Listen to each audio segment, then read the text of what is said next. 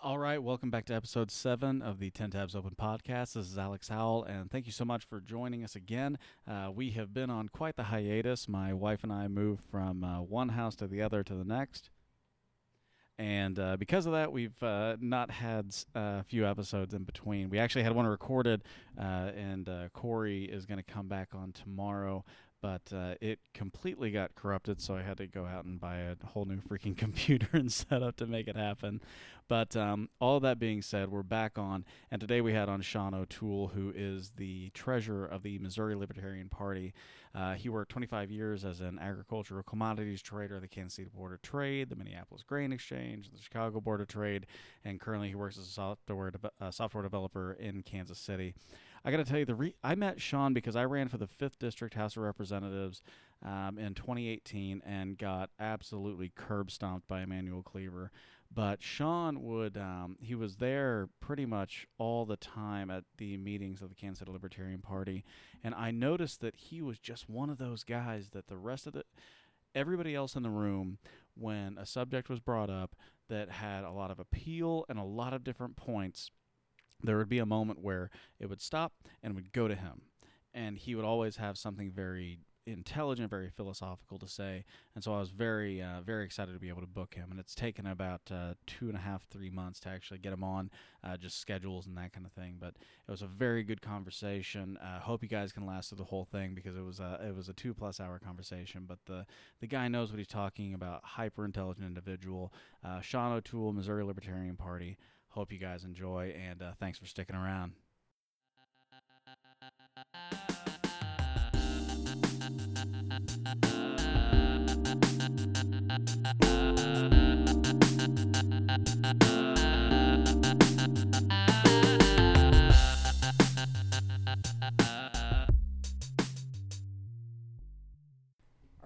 Are these mics? You're probably driving some power into them as well. Yeah. Yeah. Yep. So, yeah, you get a lot better clarity. Yeah, it was pretty amazing. I picked up one. God, what was it? And we're on. But I picked up one probably 6 years ago, and it was one of those, like, I started a podcast. I thought I was gonna do it, and I realized that me talking into a microphone for like 15 minutes, I was like, I'm gonna bore the shit out of somebody. It's hard to do. Yeah. So I was like, well, what are we gonna do? So then I just listened to and watched a bunch of podcasts, and I loved the people that they were able to bring on. And the first one I found was Joe Rogan, Sure. who would probably be one of the better libertarian candidates you could ask for, because No doubt. there's not really much he hasn't done or has an opinion on. But it was just one of those things. Like, I'm just watching, like, as much as I would watch the interview, I'm like, okay, so what do they have? They have 2 mics. They got that set up, the audio set up. Okay, I'm gonna try it now. Yep. And it was interesting because the first people I reached out to were friends of mine that had good stories, and I talked to them a lot in the past, and I was like, well, I'll just bring them on, and they can talk about whatever they want to talk about. You figure out pretty quickly that a lot of people aren't really conversationalists. The people that can entertain an entire room and that kind of thing can be a little quiet when you get them one-on-one and they know that they're being recorded. But then, you have somebody like my buddy Corey, who he's a history teacher at the Barstow School, and he's working on his doctorate from Mizzou. And one of the smartest guys I know, and he's probably, if I had to sit down and just talk to somebody for 5 hours, it would be that guy, because he can just go. Yep. Like, here's my subject, here's what we're talking about, and I'm going to make it sound, I mean, he's in the perfect position as a teacher, because he makes this thing, what he's talking about, interesting, and he can relate to the people that he's talking to, which are, freshmen and sophomores in high school that need somebody relatable. Mm-hmm. So, Sean O'Toole, thank you for coming on. Thank you for having me. So, I'm sure we'll go into a little bit more about your position and kind of where you came into this, but I really wanted to have you on because every single time that I'd go to one of the meetings for the Kansas City Libertarian Party, I felt like there would be conversation, and then when somebody needed a moment of clarity, when somebody needed somebody calm, they could actually explain something, go through it, and just sit back and say, it's not that I'm not invested in this, but we need to bring it back to the actual issue. All eyes went to you. And so every meeting that I've gone to that you've been there, it's just been like, okay, I've got to get this guy here. Well, thank you.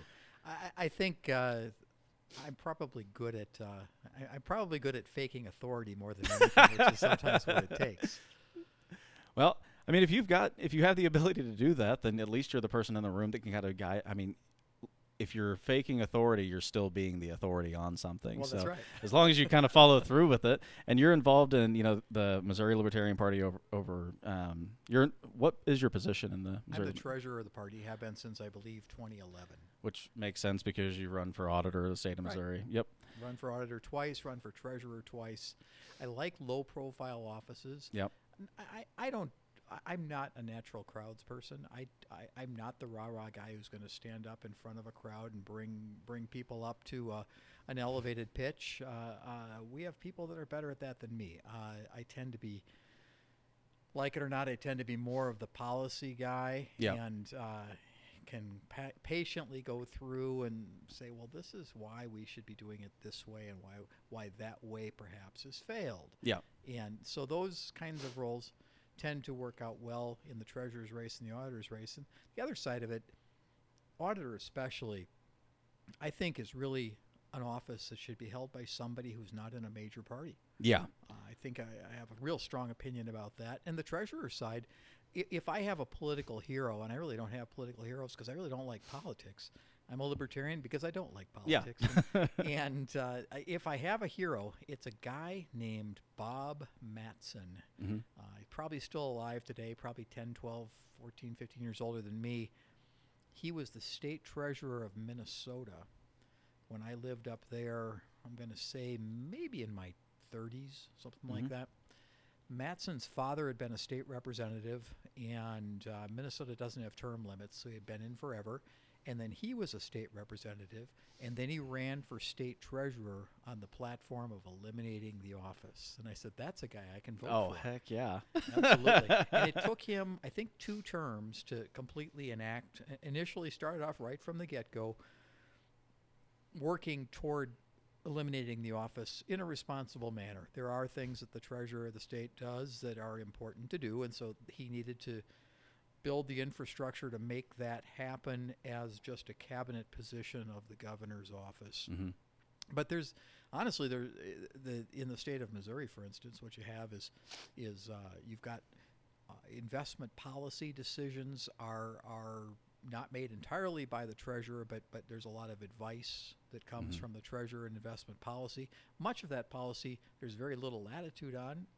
The state legislature has written rules as to what the state can invest its money in and where it can invest it, so there just aren't that many options. But in terms of, they then start putting together programs. For instance, can't think of who was, Clint Zweifel was treasurer up until probably 3-4 years ago. Zweifel, a Democrat, had pushed for a small business and farming loan program that was made with state funds rather than putting them into other investments. And his contention was that this was a good program. It was good for Missourians, of course. The always hear good for Missouri, and good for the money. Because you never present something that was bad. Why would you? Exactly. But at the this end is of it, awful for our people. Oh, exactly. But I mean, a great example of it was there was a sheet metal operation either in Northeast, I think actually on the Blue River Bottoms, so call it kind of adjacent to Northeast there. Yeah. And I've never met the man who runs the operation, probably a fine man, probably a great businessman, but had applied for and obtained a $500,000 loan to buy a piece of fabricating equipment that his competitors didn't have, which put him at an advantage to his competitors. But let's ask, who paid for that machine? At the end of the day, whose tax dollars paid for that machine? Oh, exactly. Certainly he did, but his competitors paid too. Yeah. And it just doesn't seem appropriate that government is out there picking winners and losers. Yeah, well, and potentially not only did his competitors pay for it, but his competitors' clients. And absolutely. Yeah. I mean, and I think that is at its core, because one of the things I really wanted to talk to you about, because I've been conflicted in the last year, not because my stances have changed on anything, but mainly because you start working things out in your mind, and you need friends, you need family, and you need outside sources. You need third parties to bounce ideas off of. And like, I basically decided that my goal was going to be, I'm going to, for the next few years, I'm going to read every biography of people that I like, that I don't think I like, that I very much dislike. And I'm going to try to figure out what it is, one, that made them who they were, one, what made them great, and what made them awful, or at least not as good as you think. And Hamilton the musical is huge right now. So one of my first actually, I think it was my first biography in the last year and a half was Ron Chernow's Alexander Hamilton. Of course, once you read Ron Chernow, I just fell in love with how his writing style was. But I'm reading about him, and it was a very interesting thing because it's so much like you just figure out that historically you fight the same arguments every day, every hour, every minute. And his fight, once he became Secretary of the Treasury, was very much a fight that we're having today. Now, he was an incredibly intelligent individual. The people around him were incredibly intelligent, not infallible, but smart. And his idea to have a funded debt is what really drove he and Jefferson apart. And at the same time, he also said, and Jefferson never talked about this, but even in his letters and everything that he wrote, it's like, I want to have it to establish our credit and then pay it off. And so people look at Alexander Hamilton and they say, he likes debt, and here's why it's a good thing. People look at Thomas Jefferson and say, no, states' rights and everything else. But if you look at it, it's really a combination of those two things. Like it is the perfect definition of what America is. It's like you're looking at a situation where two men, hyper-intelligent people, both wanted to do everything they possibly could to help the nation and disagreed completely on how to do it. But both of them realized that there were issues like points and counterpoints to their arguments. Where we've gotten today, like the Libertarian Party would seem just the norm. Might even seem a little more, I don't want to say socialist, but it might even seem a little bit more government friendly at the time than it did to them because they were dealing with the beginnings. So it's interesting to me to see you go from absolutely no issue with Thomas Jefferson, no debt, states' rights, that's it, to Alexander Hamilton saying, no, states' rights are good, but we also have to have a strong federal government. And they knew that from the Articles of Confederation. So with somebody who represents the Libertarian Party and the Libertarian Party of the state of Missouri, somebody who's run for office and that kind of thing, when you look at the historical arguments and what we're doing today, it's got to be one of the most frustrating things. Because we have a party on the right with Republicans who campaign on being fiscally conservative, and when you pass a $1 trillion deficit, you can no longer ever make that claim again. That's correct. And Democrats, 4 out of 8 years with President Obama's administration, did the exact same thing. Right, but they're giving the people what they want. Yeah. At the end of the day, they're giving the people exactly what the people want. The Republicans want money spent just like the Democrats want money spent. The difference is how the Republicans consider paying for it, and that's changing as well. Mm-hmm. The Republicans, and I should say this. I mean, the Democrats wanting to pay for things with taxes, they don't want taxes for everybody. It's at the end of the day, they want a far more progressive tax situation than we have today, and they have their people who will stand up and say, "Oh, well, this is right." We have Warren Buffett and who am I thinking of? Hedge fund manager Ray Dalio. Oh, who yeah. It just came out in the last couple of days that Ray made more money with his hedge fund than anyone else in the United States this past year. And it's really easy to talk about income inequality when you are at the absolute top of the game as far as income goes. And, yeah. and Warren Buffett, on the other hand, is a different story. Warren Buffett has had a tax avoidance strategy since he learned that from his father, who was an old right Republican and a very definite anti-taxer. And Warren learned from the old man, look, don't pay the taxes. Yeah. And Warren can say, look, my secretary pays more than taxes than I do, but that's because Warren built a business that doesn't pay tax. That's exactly what it's designed to do. But yes, I mean, getting back to your original point, yeah, you look at Jefferson, you look at Hamilton, both bright men without a doubt, and far more in the libertarian camp than anyone is on the national scene today with any real power or voice in the United States at this point. But what intrigues me about Hamilton, and I've not seen the musical Hamilton, but the left is all in love with this man who did all these wonderful things. At the end of the day, we're talking about a man who was dragged kicking and screaming out of mercantilism. Mm-hmm. He at the tail end of the 18th century, the mercantile efforts of many of the founders of the United States. That's what they were used to. They were used to a monarchy and a mercantile structure. I mean, we have a mercantile president. We have a president who is trying to recreate the 18th century all over again Mm-hmm. as a mercantilist.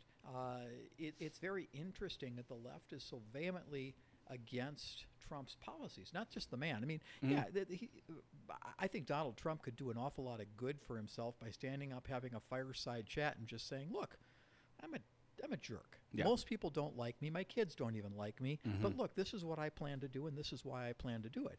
Instead, he tries to make it like people like him, and everyone's infuriated by it. Look, get over the fact you don't. I think he has an inferiority complex. You don't need to be liked to make things happen, and no one likes him, and no one ever has liked him. So it's let's move on from there and get things done. But I think it's just interesting to look at, if you go to core policies. The core policies of Alexander Hamilton and the beliefs and the core policies and beliefs of Donald Trump are far more similar than Hamilton and Jefferson or Trump and Jefferson by any means. Yeah. Well, the entire reason that he was able to create what he created was because he looked around and went, states haven't set real tariffs yet. They haven't established that yet. That's our funding mechanism. Not the problem, I guess, in my opinion, a problem, but the argument for exactly what you said was Trump has established tariffs for a different reason, I would say. Yes. But when you're a libertarian looking at it, the other issue is like, yeah, you're doing that, but at the same time, buddy, you also have an income tax. You have sales tax, you have property tax, you have every tax that people are paying. And now on top of that, you're also establishing a tariff, which is another tax. Sure. Well, mercantilism also is protectionism as well. Oh, so yeah. It's not just the tariffs. It's the protectionist attitude that goes along with it as well. Yeah. It's the concept of the general derogatory look at other nations, saying, "Look, you just supply us the raw materials. We'll build these things, and then we'll sell them back to you." Yeah. Yeah. Works out really well for third world countries in that situation too. Yeah. I travel back and forth to India for work, and there's not a lot of knowledge of American politicians in India. They're just not that associated with what goes on in the United States. Yeah. But they do understand that during the Trump administration, and actually during the latter years of the Obama administration, H-1B visas, H-1Bs and any other travel visas have become much more difficult to obtain. Yeah. And here we sit in a country that has, let's look at the city in particular, the city of Kansas City. Anyone who is in the computer programming business that hires developers will tell you that we're about 2,500 developers short of needs in Kansas City, of senior developer level people with 6, 7, 8 years experience minimum that can operate as a team lead or a senior developer.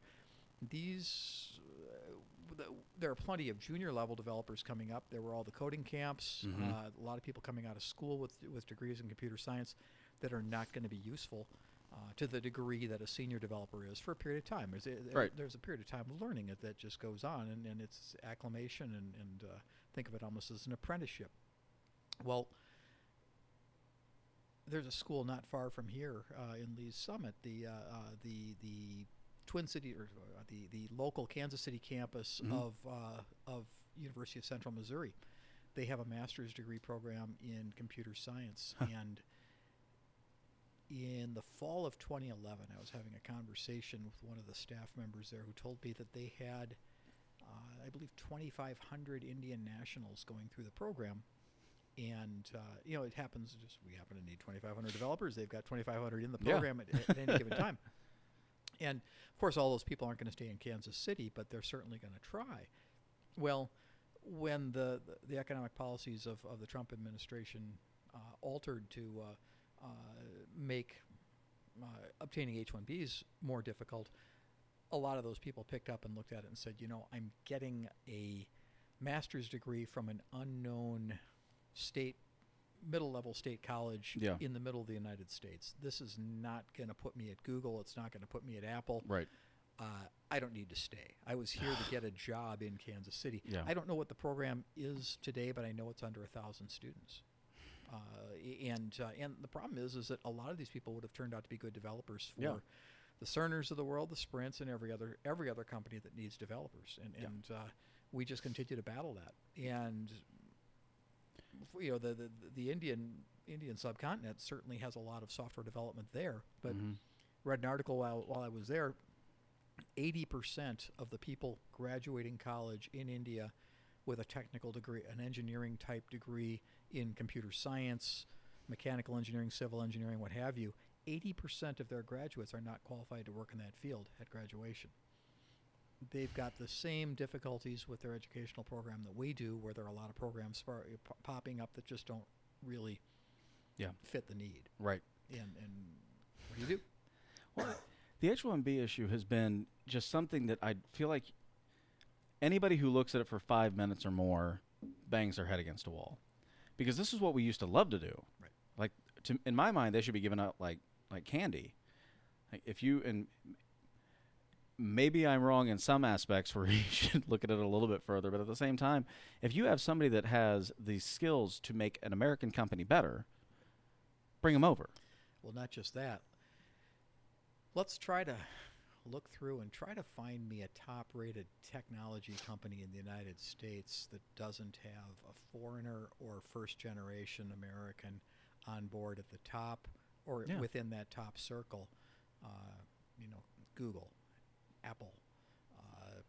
I guess we could say Microsoft, but very, very few. I mean, there's anyone who's got the ambition to get on the figurative boat and come to the United States already has a lot more gumption than the average kid in the United States. And they're out there trying to make a better life for themselves, whether they're in computer software or some other form of engineering, or whether they just want to roof my house. Yeah. I can't find anybody else to roof my house. Yeah. No, I grew up with that. I told you that my dad was a floor installer growing up. So we in the boom, we saw a lot of new construction, and I heard from a lot of roofers, especially. I can't believe it's the old comment of I can't believe they're coming up here and they're stealing my job. They're doing this. They're doing that, and it frustrated the hell out of me, and I know it really frustrated the hell out of my brother because the word Mexican was thrown around like a cuss. Like, these Mexicans are coming up and they're doing this. My brother is literally half Mexican, and they're sitting here. He's my half brother. I never refer to him as that until I'm trying to qualify a statement because we're very close, but his mom, full-blooded Mexican, and great heritage, amazing family, and they'd say this to my brother, who looks white. He looks like anybody else walking down the street. Right. And it's like, you insensitive prick, number one. And number two, it's like, I've watched them put roofs on 5 houses today. Right. How you doing? Well, the other side of it is the reason that we haven't got more Americans willing to roof houses is because they can do other things. Yeah. I mean, the Mexican laborers coming up and walking on roofs, falling off roofs, have put a lot of guys in a lot of safer positions where they ultimately end up making more money. I mean, I realize some guys that are just not going to do anything but roof houses as far as their construction abilities go. It's laying out shingles, and that's about where it ends. Yep. I get it. But there are a lot of guys that are now involved in framing or moved on to finish carpentry that started out on a roof somewhere. Yeah. And when they realized, hey, these guys are coming in and they're starting to work pretty cheap, I better figure out something else. And the other side of it is, do I want to, if I live in the central or southern United States, do I want to get that much sunburn every year? Yeah. Getting pounded up there. And I mean, how many guys fall off a roof every year? It's if you can prevent yourself from doing it and move on and do something else, it's an uptick in life. Yeah. Well, I mean, I shouldn't say every, but almost every comedian has some bit, about, are you going to pick your own fruit? Because they're always talking about, the fact that it used to come up, the Mexicans would come up, they'd work in California for that season, and then they'd go back. And my wife, and I wish to God I had it written down because it was an amazing study. But one thing that really just kind of solidified my views on immigration was she sent me this link, and it was not an internet link where it's like BuzzFeed said that this is happening. It was a peer-reviewed article where they basically talked about every single time the United States of America invests a large sum of money in border security, illegal immigration gets worse. Mm-hmm.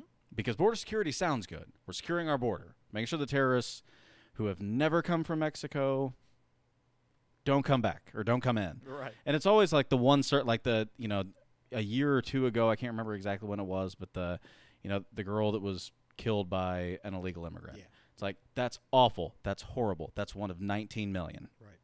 And I feel horrible for her family, and her family I give a 100% pass to. You can hate as much as you want because I can't even imagine. No doubt. But every one of us has to look at themselves in the mirror and say, what do you see on the news every single night in Kansas City? Mm-hmm. A murder, a rape, something terrible happening. Those are citizens killing each other every day. Right. Like, but it was interesting to me, the economics behind it. If we're going to put $25 billion into building a wall, because that's always the thing, the wall.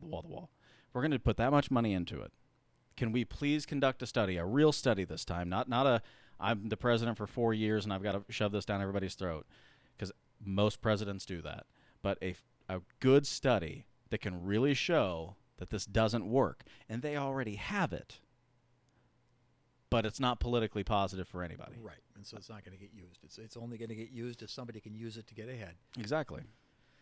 Well, it's true. I mean, if you look at the amount of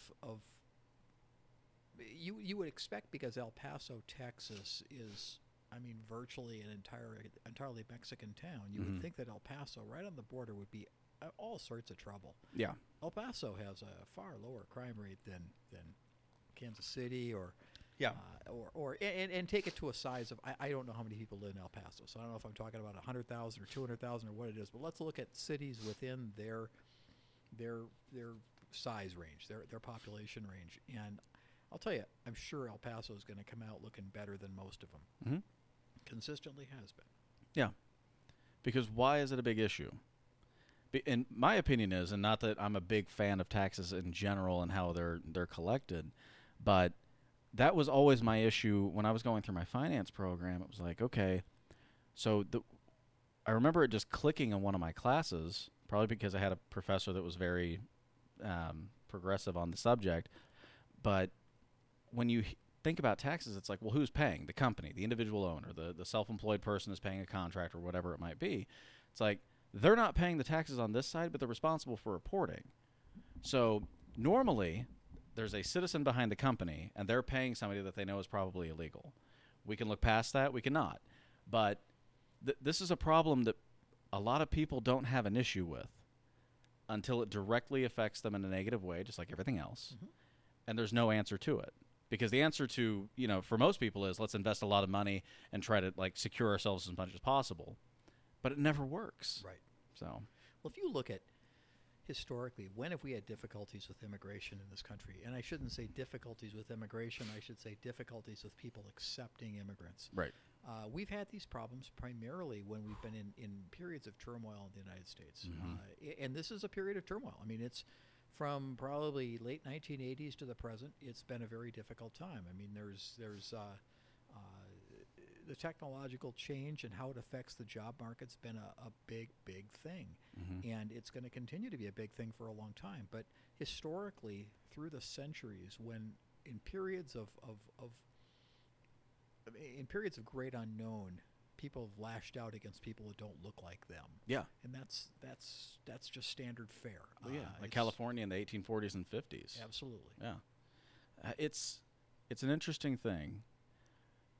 So, because you're the libertarian representative on the show, what one thing that you see in those situations with labor and with everything else is the at least prescribed libertarian mindset is let it get figured out.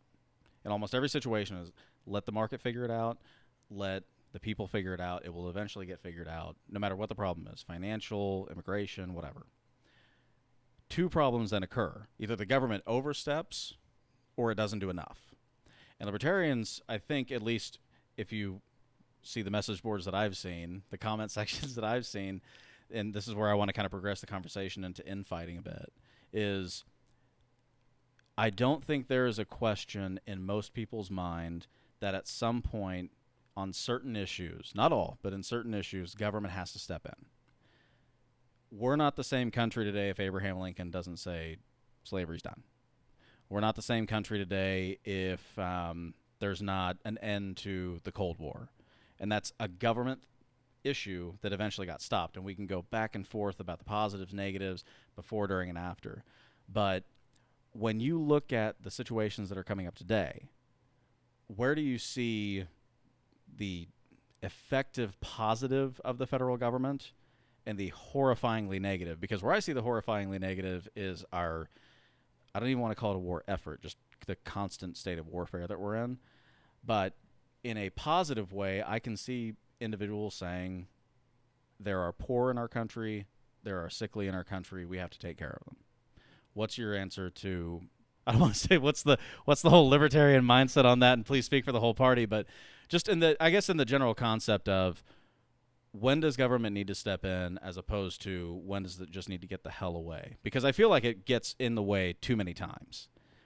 But there have to be times where it's defined as, yeah, probably makes sense right now. Well, the government is the adjudicator of justice. It's the final call on what is fair and what is not. That's a really good statement. Like I'm just going to clip that. Okay. Unfortunately, I think that we have people who pander to one side or the other who decide what that fairness is all about. Is that fairness about providing everyone an education? And now, of course, the Democrats in the presidential field are talking about how do we make that education, how do we provide education up through 4 years of college? Yeah. I think I'll go back and say how many people have said this, but the government that governs best governs least. Mm-hmm. I think you need a baseline set of rules, and you need, and I'm not convinced that it takes governmental people to enforce those rules and to adjudicate what is fair and not fair within those rules. But I think if you're going to use a governmental structure to have law enforcement and to have courts and to have that entire process, I think it needs to limit itself to the role of adjudicator. Let's just decide what is right and wrong based upon the circumstance as it arises. I don't want to get too far afield, but if you think about if you think about the minimum wage, for instance, we have and this is typically the way that it works. The left starts out now it's let's all be fair and pay people $15. The right is still against that, but at some point in time, the right will own that, just as the right owns Obamacare now, and the right owns Social Security, and everything that they preached against, they own now. They got to have it because it's theirs. Yep. But when we look at things like government mandating a minimum wage, I think we have to look at all sides of this. Yes, there are people who are going to benefit. Absolutely, there are people who are going to benefit. That guy who's making $13, $14 an hour, who's now going to make $15 an hour, he's going to benefit. But no one ever is willing to talk about the costs of such legislation and such fiat rules. Yeah. For instance, there are a lot of people that are getting paid current minimum wage, $7.25 or whatever it is in the state of Missouri, who, quite frankly, aren't worth the $7.25. Yeah. And there's a lot of reasons for that. In some cases, they're mentally handicapped and they're on some sort of a program, and they're really not contributing. And I'm not blanket saying that people who have mental handicaps are not contributors. I'm just saying there are those that are in that situation. There's a subsidy in another way. Exactly. Yeah. Let's also, though, look at the high school student who's getting his first job and doesn't have a skill set yet, and unfortunately, due to what's occurred, I don't know if it's a family thing or an educational thing or whatever it is, has absolutely no clue how he should act in a job situation or anything. He doesn't know how to act around people that aren't his family or his friends. It's going to take time for those people to pick up and learn what they need to move on to a level where they can make more money. Yep. Ray Kroc, is in many ways reviled for starting the fast food revolution in this country. But what he did, for many years, Ray Kroc was he probably is today, the largest employer of kids in high school. First job. McDonald's is your first job. And, of course, now it's other franchises and not just McDonald's. But that concept of giving somebody a first job, letting them learn, knowing that they're not going to stay forever, and if they do choose to stay, eventually they'll work their way up into a management-type position. Mm-hmm. Or if they don't, then they're not. Yeah. They're worth what they're worth. Exactly. Yeah. But very few people stay at a minimum wage for a long period of time. 100%. I've got a guy, when I had my apartment buildings in Northeast, I had a guy that did work for me that I paid about $10 an hour to. And, for $10 an hour, I could employ him. But he wasn't a detail guy. I'd have him do some demolition in an apartment building, and he'd miss corners and things. And I'd have to go back and clean all that stuff up. At the end of the day, he was worth $10 an hour to me to get the really heavy stuff out of the way, and then I'd come in and do the cleanup work. But could I pay him $15 an hour? Probably not. I'd have to think real seriously about it. I'd find somebody else who was worth $15 an hour. Yeah, if you're going to pay it, Exactly. And so in a case like that, we take a guy who works hard for $10 an hour and it doesn't look very fair because he's busting his butt out there to make $10 an hour. Mm-hmm. But frankly, that's what he's worth. I can't find a reason to not find somebody better. Yeah. It's such an interesting argument to me on minimum wage because I completely agree with you on the subject matter. I think the issue that I get into on my side is I don't, and again, I'm 100% on your side. I'm trying to figure out how to verbally express what my issue is with it, is I don't think there are enough people who, and again, this goes back to, another libertarian argument, which is we have a mandated education system that doesn't teach things that it needs to teach. Correct. And my favorite one is always April 15th is coming up. Thank God it's Pythagorean, what is it? The Pythagorean theorem? Yes. For whatever reason I can't say it. Pythagorean theorem. Thank God it's that season because I needed to do that today. It's like as opposed to taxes. Yes. And that's always been my issue is if you really get into it and you don't understand tax law, you don't understand how these things work, you don't understand cost of goods sold, you don't understand why those are deducted from a business's tax return, then you can't understand why certain businesses don't pay taxes. Mm-hmm. It's like they have wages, they have payroll taxes, they have cost of goods sold, they have all of these things, and if all of those at the end of the day add up to what their taxes should have been, they don't pay any. It's not that they didn't spend money. It's not that they didn't buy something from your organization or your friend's organization or your brother's organization. It's that at the end of the day, that's our tax system. And if you hate it, write your congressman. Right. But when it comes to the education system, that's where I notice it the most, is I can go up to somebody, and I do this as much as I possibly can every time I get into this argument with somebody, and it's not often. I try to make it sound like it's every day, but it's not. It's every once in a while I'll get into an argument with somebody who is just vehemently $15 an hour. That's the minimum wage. Okay. Let's say right now, before we pass that, I have 3 people that I employ at $10 an hour. You just caused 33.333% unemployment because you decided that a $15 minimum wage was good. Well, just pay them 15 instead of 10. Yeah. That's the argument. Yeah. Well, again, mine is just if you're really looking at it, it's if I know based on my books, based on everything that I have, my budget says I have $30 to spend per hour on labor. But the budget means nothing. Yeah. You can pay the money. That's you're I don't want to get into all of the negativity of it, but you're a white male. You can pay the money. Yeah. It's the way it is. It's the best argument. Yeah. And it's The other area similar to minimum wage that is an amazingly. And sorry, just before you keep going, that's my favorite thing about math is it doesn't matter. That's right. At the end of the day, it doesn't. Yeah. At the end of the day, it's all optional. Yeah. Okay. So, go ahead. But the other part of the whole labor picture that the federal government could step in and help with, there are some regulations at the federal level with regard to employment. I mean, the Labor Department is certainly large. There are certainly things they do.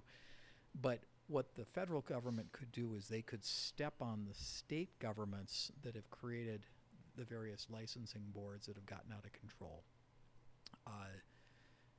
Just as we've had education inflation, where it now takes a college degree to get a job doing virtually anything that took, an 8th grade education for our grandparents. Yep. The same can be said of licensure and certification.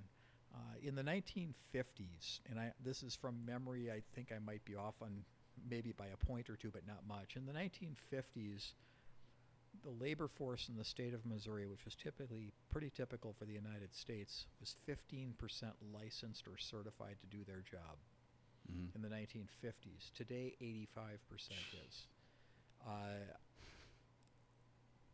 And if you look at where people are making money, if you look at where innovation is coming from, if you look at any of these things, they're not in licensed trades. Yeah. Yes, I mean, surely lawyers and doctors are making money, Yeah. but that's part of that is, the lawyers don't seem to understand how to control their numbers. We've got too many of them, and they know it. They're now working at Starbucks. But the American Medical Association has for years limited the number of doctors that are allowed to, or students that are allowed to go to med school. Yeah. And they limit, states limit the number of in the state of Missouri, you have to have a certificate of need in order to build a hospital. So, for instance, and you know who sits on the board? Because heaven forbid. You know who sits on the board? Oh. Oh, it's HCA and all these wonderful other companies that make a decision as to who needs, whether a community needs a hospital. But getting back specifically to credentialing, I mean, just the old one that Institute for Justice has fought against, things like hair braiding. When I had my buildings in Old Northeast, I had a lady who did African hair braiding in my building, and she hid it for the first 6 months. That she was there when I bought the building, and she hid it. And then one day I happened to see some things in the apartment. It was clear that she had a lady there, and she was doing some work. And I said, "That's kind of cool. What are you doing?" And she was like terrified. And a couple days later, I saw her in the hall, and she said, "Mr. O'Toole, I don't want you to think that I'm running a business here." And I said, "Well, if you weren't running a business, you probably wouldn't be able to pay your rent." Yeah, exactly. Like, no, I'm the happiest person in the room that you're running a business. That's right. I said, "Are you doing hair braiding?" And she said, "Yeah." And I said, have at it. If you want to bring a friend in to double up your numbers, that's cool. I have no problem with that whatsoever. Yeah. And she was extremely relieved, and she became a good friend. I mean, she saw me as somebody who understood that here was a woman without an education who had a skill, and she could make a living doing this and pay her rent and buy food and take care of her kids. Oh my God! So you mean without government intervention, she was good to go? Yeah. Yeah, crazy. Yeah. Exactly. So how does the federal government help? Well, the federal government the Department of Labor could look at a lot of job qualifications and just say at the federal level, look, we don't think these are things that the states should be enforcing regulations on. I get it. I'm all for states having a fair bit of autonomy. We have 51 including DC, but laboratories of economic laboratories to see what works and what doesn't work. Well, they're a state. They just don't have any voting rights. Yeah, well. No, they have voting rights, just no state. Exactly. Great. But regardless, I think that that's an area that the federal government could step in and help out with. When you ask me, what roles the government can play in making society better, making people's lives better, and that sort of thing, I think the heavy hand of government making less government at the local and state level is a shot. I don't think that there are a lot of people who would agree with me on that. I think that most people would say, well, most conservatives and libertarians would say, well, let the states do their own thing, and keep the federal government out of it. Yeah, in general, I'm all for that, but the states have done a pretty poor job of making of protecting one set of workers from a potential other set of workers who might come in and compete with them. Yeah. I take the Austrian economic view that everything should be based on the consumer. If we look at the consumer, and for some great reference on this, go back. There are a series of videos from the late 1990s that Jeff Bezos made or was featured in, where he talks about his business. And I remember one in particular where they keep saying, well, you're an internet company. And he's like, I'm not really I use the internet. That's great. But what I'm a customer service company. I sell things to people. Yeah, but you're an internet company. That makes a lot of sense. And he's like, no. He said, and they would say such things as, well, what would you say to your customers who think that they're buying an internet company? He says, well, I think they should think of me as a customer service company, and they should want me to serve customers better than other people do, because it'll make me grow, regardless of the medium that I use, be it the telephone, be it the newspaper, be it the internet, who cares? Yep. At the end of the day, if you bring things to consumers at a reasonable price, if you treat consumers well, they'll make you money. What a concept. What an odd concept. Yeah. Exactly. I hear the argument all the time from when I use that philosophy and put that out there. I see the argument all the time. People say to me, well, you know what Henry Ford said? He had to pay his employees enough so that they could buy one of those cars. Well, it's an interesting circular reference, but if we start by paying people what it takes to buy the car, we won't make any cars. Yeah. The cars will have to go up in price to a point. Right. Everyone grows and gets to a level. I mean, I don't know, if you take inflation out of the mix, strip your numbers back to when you graduated college, are you making more today than you made when you graduated college? Me? Yeah. If you take inflation out of the mix, are you doing better than your first job out of college? I'm a weird person because but I'm in sales, so at this point I'm good. But I could definitely see somebody absolutely saying, like, absolutely not, because... But that's hugely rare. Honestly, most people, if they look at their first job out of college, I'm not in sales, and I no longer trade full-time. I manage a staff of computer software developers in India, and if I look at my numbers relative to where I was when I graduated college. Oh, okay. I see what you're saying. It's radically higher, but it's higher because I'm paid for what I know. Yeah. And we all know more things as we go along, whether that's something manual in labor. If I'm a guy who shines shoes for a living, and if I start shining shoes at 16 years old, I'm going to be paid more by the time I'm 40 because I'm going to be a way better shoe shiner. Yeah, do it better, faster. Yeah. Absolutely. I see what you're saying. Yeah, I was confused because, like I said, I'm in sales, so my career's been up, down, left, right. I get that. Absolutely. And 100%. But the licensure thing is interesting to me because everything I've ever done since college has been licensed. I was a financial advisor coming out, so I had to pass Series 7 and 66, which actually, that might be one of the ones that I'm like, I'm okay with that, only because, boy, do you have to... People take advantage of those who don't know quite a bit, and I think they get found out very quickly, which would be an anti-government argument on that. But what I knew coming out of college was a lot of numbers. What I came into was sales. Sure. So it's an interesting concept on that. I'll agree with you. My first non-licensed job was in 2007. Yet I was still in the same business. I started out with a Series 7 and a Series 63. I was a stock trader and an options trader, and did some time on the security sales side from 1985 through like 88 or so, and then went to the floor and traded commodities for many years, first futures, and then options. And then in 2007, I went to a totally unregulated side of the business. I traded over-the-counter options and financial derivatives, and ran a business for a small investment bank along those lines. And exactly the same thing, just in what at the time was a totally unregulated segment of the market by comparison. The salespeople and the traders did not have to be licensed. I maintained licenses just because I already had them. Mm-hmm.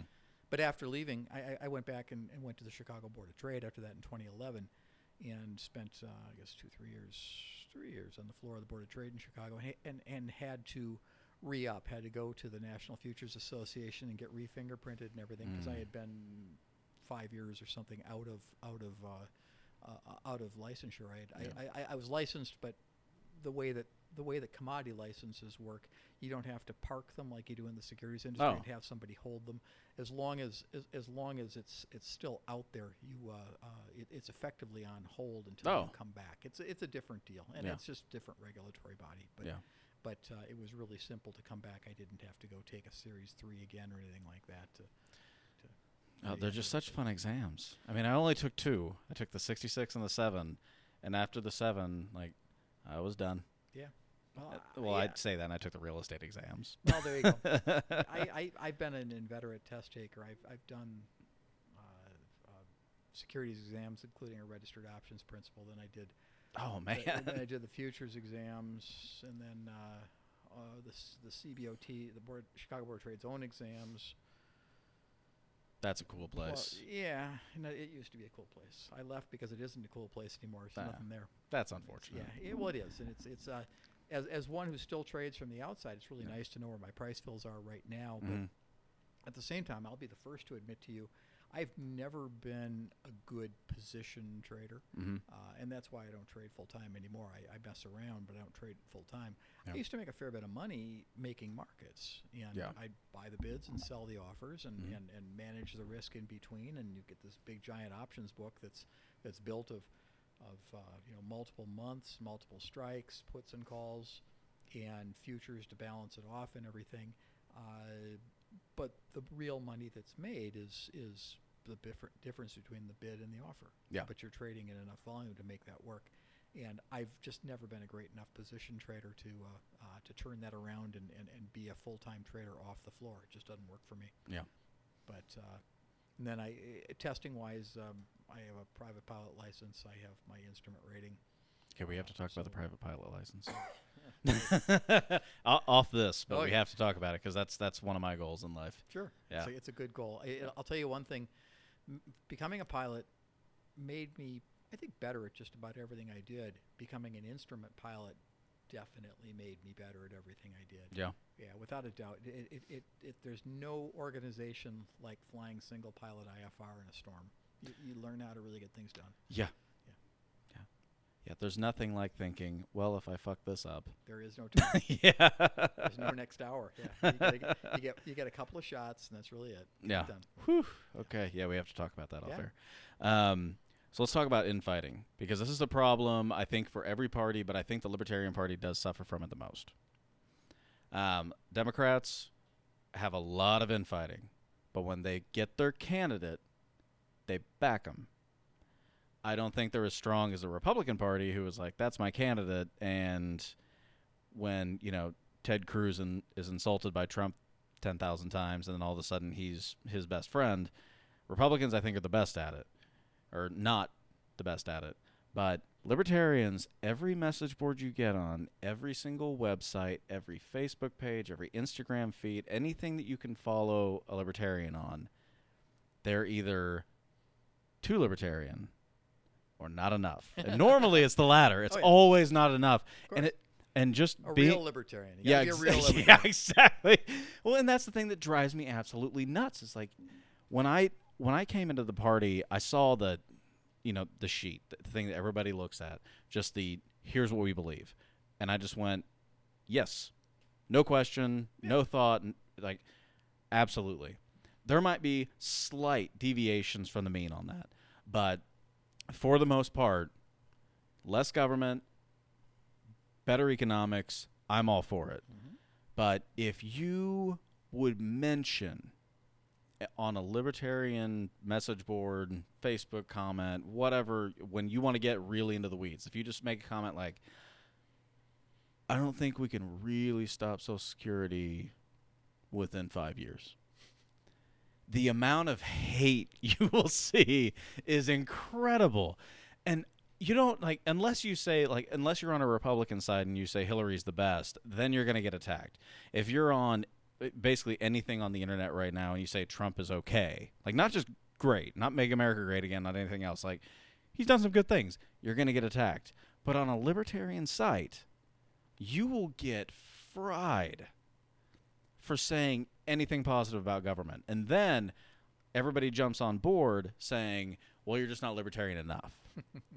And I can't remember exactly which one is which, but Penn and Teller, the comedy routine, one is a heavy libertarian.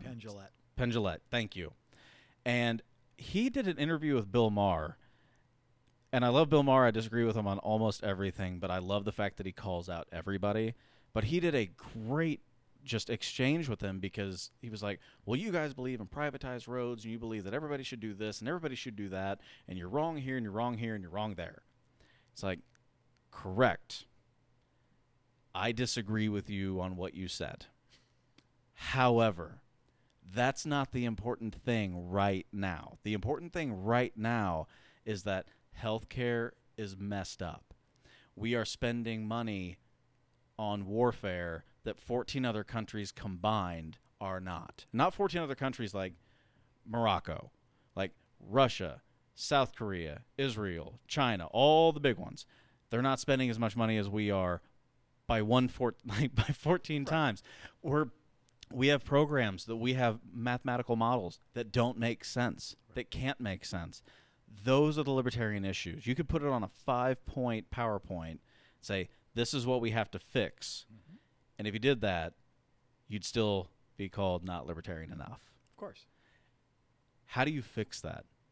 And do it in 5 minutes because it's the most impossible question to answer. Well, it's hard, and I don't know that it is fixable, and I'll tell you why. A lot of the tenets of libertarianism do not align themselves with politics. With politics and government. Yeah, exactly. And if you look at where the Libertarian Party started, the Libertarian Party came from the right, which is in some ways unfortunate because there are just as many. Sissy and I, when we were married, probably converted more Democrats to libertarianism than Republicans. Really? Yeah, we were inner city people. We always lived inside the city, and so those are our points of contact. But I think the problem that has existed for a long, long time is that the left treats libertarianism as an extension of the right. And the libertarians, for the most part, are unwilling to step up and say, no, that's not us. They just kind of just shake it off. What we have, as far as disagreement between our members, we have the pragmatists. We have the pragmatists that want to get elected and solve problems in a libertarian fashion. And I think that's a good thing, but if we're going to be pragmatists, I think we ought to be doing it in the roles of dog catchers, water commissioners, school board members, eventually city councilmen, mayors, state reps, state senators, treasurers, auditors, governors, etc., and work our way up. We present ourselves to the nation as a presidential candidate and then a lot of ragtag people on the way down, some of which do a great job putting together a campaign. Brad Eichstead locally put together a phenomenal campaign. He was amazing. Yes, he was. Yeah. And he did very well on the stump. He was well liked by the crowds, and he got almost no votes. Yep. And that happens. When there's a three-way race, people look at it and just say, nope, not going to happen. My guy has to win, not the other guy, even though I disagree, or even though I agree with this guy more. That's right. Yep. Now compare that in 2010. I ran a state rep campaign against. There was no incumbent. At the time, it was called. I think we were District 19. They did a lot of reworking. Inner city, Old Northeast. The winner of the race was John Rizzo. The primary was ugly. It was Rizzo won by one vote, and That's too close. it really is close. And it went to court, and the judge said, "I don't really see a reason why there should be a recount here. We've got a winner. We've got a single vote here. I mean, we got Yeah. a winner." And that guy shortly thereafter left the bench and went to work as the county attorney advisor to the county board, and who got him the job was the father of the winner. Oh, Jesus. And then to top it off, It's like, even if that wasn't political, that just shows you exactly Yeah. the situation. well, Yeah. and then Johnny's uncle and aunt voted in the election, and I'm going to guess they voted for John, but they live north of the river. And so Johnny's uncle pled guilty in federal court, and I did a year or something like that behind bars. The plea agreement was that his wife would stay out of jail, Mhm. and he did a year. But so there were two votes right there. Yeah. That would have turned that primary. But we're getting in the weeds. When John and I were in the general election in 2010, I got, I don't know, 22% of the vote, something like that, Oh, wow. with 1 weekend's worth of campaigning. But there was no Republican in the race. Brad Eichstadt went out and spent real money, real time, Mm-hmm. busted his butt, Yeah. and got like a 5% share. Yeah. And that's just the nature of how it works. Yeah. It's sad. When I ran for state auditor in 2014, I think it was 14. Yes. In 2014, ran for state auditor. There was no Democrat. The Democrats could not dredge up a candidate from the bottom of the river to put in a statewide race. Never seen it happen before. That was auditor, you said? Auditor. And Tom Schweik was the sitting Republican auditor, and so Schweik, me, and a Constitution Party guy. The Greens didn't yet have ballot access in Missouri. I won Kansas City proper. I did not win the suburbs of Kansas City, but Mhm. the Kansas City Election Board core of Kansas City. I won Kansas City, and I almost won St. Louis County, St. Louis City. Wow. Yeah. So it tells you people will step up and vote for somebody that's not one of the above when there's only one of the Yeah. when there's only one opponent. People will say anybody but that guy. I'll Yep. vote for that guy. I may not agree with him, but I'll vote for him Mhm. because he's not that guy. Yeah. So they'll do it. But will they vote for libertarians on principle? We don't know, because every election is always, well, this time we've got to support such and such because otherwise it's going to be, we got to support Trump because it's going to be Hillary. Yep. This time we've got to vote for Well, and this was the big test, too, and I'm sorry for interrupting, but this was also a huge test because there were a lot of never-Trumpers on the Republican side. yes, there were. And And they talked a great game until it came time to vote. exactly. And then it was like, oh, we could have Hillary. Yeah. Yeah. That's right. We could. I can't remember who it was. It might have been Bill Maher, too. Might be referencing him too much, but it was like you could either vote for. Oh, no, I think it was. I can't remember now, but it was like you could either vote for a Republican or Donald Trump. And I thought it was a great comment. Yeah, no, that's absolutely true.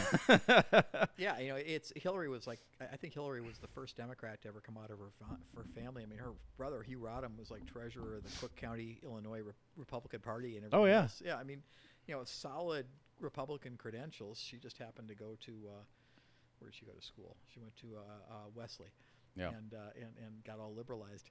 Yep. But Yeah, I looked at that race and was like, I literally multiple times during it because I just watched it and just kind of laughed. It was like, we'll see how the U.S. ends.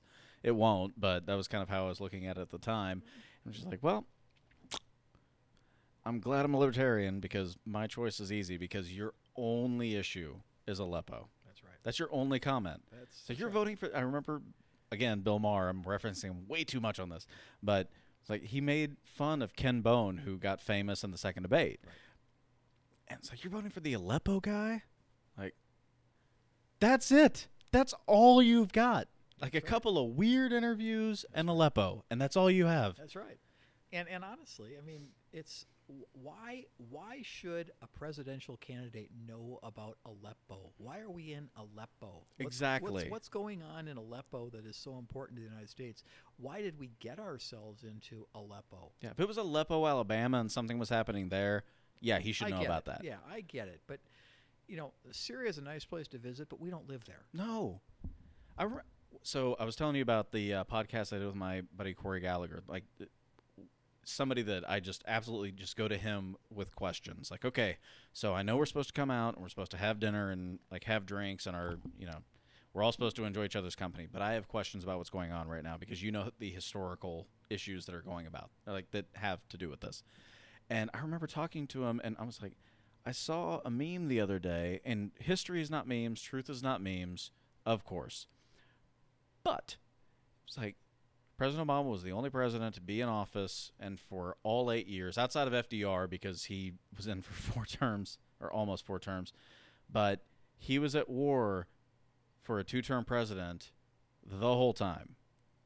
26,000 bombs, all that kind of stuff, and it was 8 countries. It's like, I should know about 3 minutes, or maximum.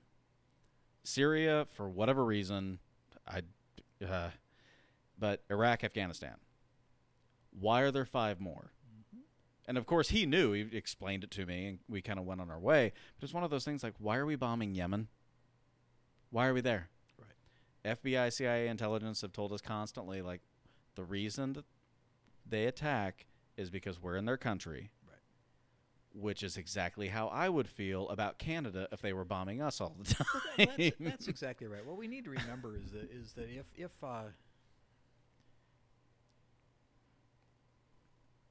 if somebody starts dropping bombs on the United States tomorrow, the left is going to coalesce around Donald Trump because that's Americans do that. They will coalesce around whatever leader in wartime comes about. Yeah. And I'm not so cynical as to think I'm wrong here. I mean, I'm saying that wrong, but I am cynical enough to look at the whole thing and just say, I think a lot of this is support for the regime. Yeah. Why on earth, I don't know if you follow Indian politics. There are very few people that do, but the Pakistanis and the Indians are at it again. They're really good friends. Yeah. No. Well, they used to be the same group of people, but not anymore. But honestly, the Modi government, the sitting government in India, it's been in power for 5 years. They're going through their national elections right now, which is a 5-week process. Thank God.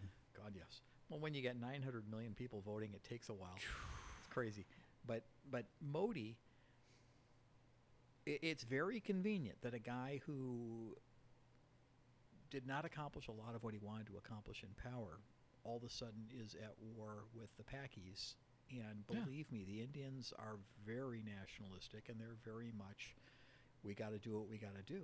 Mm-hmm. And if Modi wins this election, I think it'll be because of the Pakistan situation. Jeez. Because in the 70-year history of India, at the end of the day, it's always been about the economics. Mm-hmm. If more people are employed, if more people are eating, if everything is good, they reelect their president. Well, it's a prime minister, but they'll reelect the party, and the prime minister will stay. Well, that's every country. Yeah, but in India, they've only got a 70-year history, so we can look at it. Yeah. We can look at it, and we can say exactly 20 times this has happened. Yeah. But here we are 19 times. Here we are coming up on number 20. Will it happen that way again? Will it follow economics, or is Modi, clever enough to take economics off the table and make certain that we're throwing bombs? So we'll see. Yeah. So back to our original point, libertarians and the conflicts between libertarians. Point 1, there's a large set of the Libertarian Party that just doesn't like politics in general, and isn't going to like anybody who isn't purely 100% libertarian. I almost said Republican. You did. Because the last few presidential candidates have lined up right there. Yeah. But I mean, I put myself on the anarchist side of the Libertarian Party. I'm not opposed to. I don't get into the battles. Yeah. But given a choice, I would see no government, or such a small government that it would just simply never get in the way. Yeah. But I'm not radical about it. I don't have time to get absolutely crazy about it and everything else. But I think there's a need for those of us who strip it all the way to the bottom and say, look, this is where libertarian purity is, and this should be the goal in the long term. This is where we are. This is where we want to be. If we lose that hardcore libertarian streak, the radical libertarian streak, Mm-hmm. the pragmatic libertarians will take us dramatically in the other direction. Yeah. And for us, dramatically in the other direction was Bob Barr. I mean, that was as dramatic as we can probably go and still call ourselves libertarians. But I mean, little things. At the 2012 National Convention,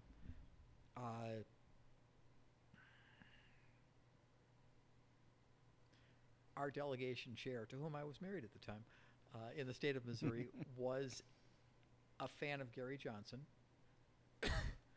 and wanted to see Gary get the nomination. And we had open delegation chairs. And the Johnson campaign was out looking for open chairs. And we accepted half a dozen, somewhere 4, 5, 6 people to come in and act as delegates in Missouri. At national conventions, you can fill your delegation with anyone from the floor. They don't have to be from your state. Right. And so we gave up.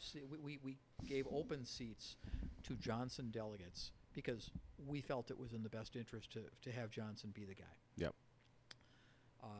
At that time, he was the best candidate we had. However, the next day, when it came to voting for party officers, Sissy stripped the delegates of their badges. And I was entirely in agreement. There are people who will probably never talk to Sissy again for that. There was one indicted Republican who was at the convention, Roger Stone, who was in the row in front of us, and Roger was working for the Johnson campaign, and he was in her face and yelling up one side and down the other, and she doesn't fluster easily, and she held up to him. But the point was, you bring in your friends to vote for a candidate, that's fine, but we're not going to vote policy. We're not going to put people in a position of power in our party and have people look at a slip of paper that they've been handed that tells them who to vote for. We're not doing that. Yeah. And that's where we drew the line. That's where Sissy drew the line. I think that's where the Missouri Party drew the line. I don't think we had any difficulty whatsoever from delegates that were our own people. Everyone looked at it and said, "So be it." Yeah. We do not want. And again, it was the candidate is a friend, but an extreme pragmatist. Yep. And ultimately, Jeff Neal, who had served in the past, ended up coming in as Jeff was not a candidate, but NODA kept winning. None of the above kept winning, and happened to see Jeff at dinner that night, and the election was carried over to the next day, and there were a lot of people, Sissy, me, and various others, who said, "Jeff, it's time. You need to. If you've got the time to spare, you need to step back in. This is going to be a mess." Yeah. And he did, and he won it, and did just a 2-year term and out. Yeah. But and let us get our act back together. Yeah. But if it's interesting because a lot of the radical party members, radical caucus members, of which I am a member, have a real difficult time with Nick Sarwark, and I don't. Nick and I are friends. And remind me, I apologize. Who's Nick Sarwark? And Nick is the Nick. He's going to listen to this. Nick is the national chair, serving an unprecedented third term. Oh, okay. You serve 2 terms and move on. And is he the really libertarian guy I keep hearing about? An incredibly articulate speaker. However, the pragmatists endorsed him in the most recent run because Nick is all about getting libertarians elected. That's what he wants to do. Right. He feels that's the way we should do things. I'm torn. I view it from the standpoint that I do want to see libertarians elected, but Yeah. no one is going to step up and say, yeah, nothing's working. Let's elect libertarians to governors all over the state, senators and congressmen. They should all be libertarians. It's not going to happen. No. And I think we need to, like everyone else, we need to pay our dues. We should have, we should have people with credentials that are impeccable that could be president of the United States. Yeah. Running for county executive positions. Yeah. Do you know Jeff? Why am I forgetting his last name? Riverside County, California. I've never been there. Okay, large county. Yeah. No, I know. A huge, absolute massive budget. Jeff Hewitt. Jeff is a Libertarian National Committee member. That name sounds really familiar. Jeff was elected county executive of Riverside County, and As a libertarian. Nonpartisan race. Okay, gotcha. But the Republicans endorsed him. Whoa. Yeah. Jeff is a pragmatist to the core. Mm-hmm. But if I had to say Jeff, anarchy or the R's and the D's, he'd say I'm with you. Yeah. Without a doubt. Mm-hmm. But Jeff started out as a little city council guy in a little tiny town in Riverside County and moved up to the county board. And I know I didn't move to the county board. He ended up being mayor of his town. And then there was a consortium of mayors, and he was the head of the consortium of mayors. And all of this was internal elections. I mean, he was elected to city council, and the city council elected its own mayor. They chose Jeff. That's awesome. And then Jeff went on, and he's been in politics, elected politics, for probably 10, 12, 14 years. Oh, that's wow. And he's paid his dues, and he's come up through the system. This is a guy who built swimming pools for a living, and had a solid business, and had some time, and said, I want to change how things operate in California.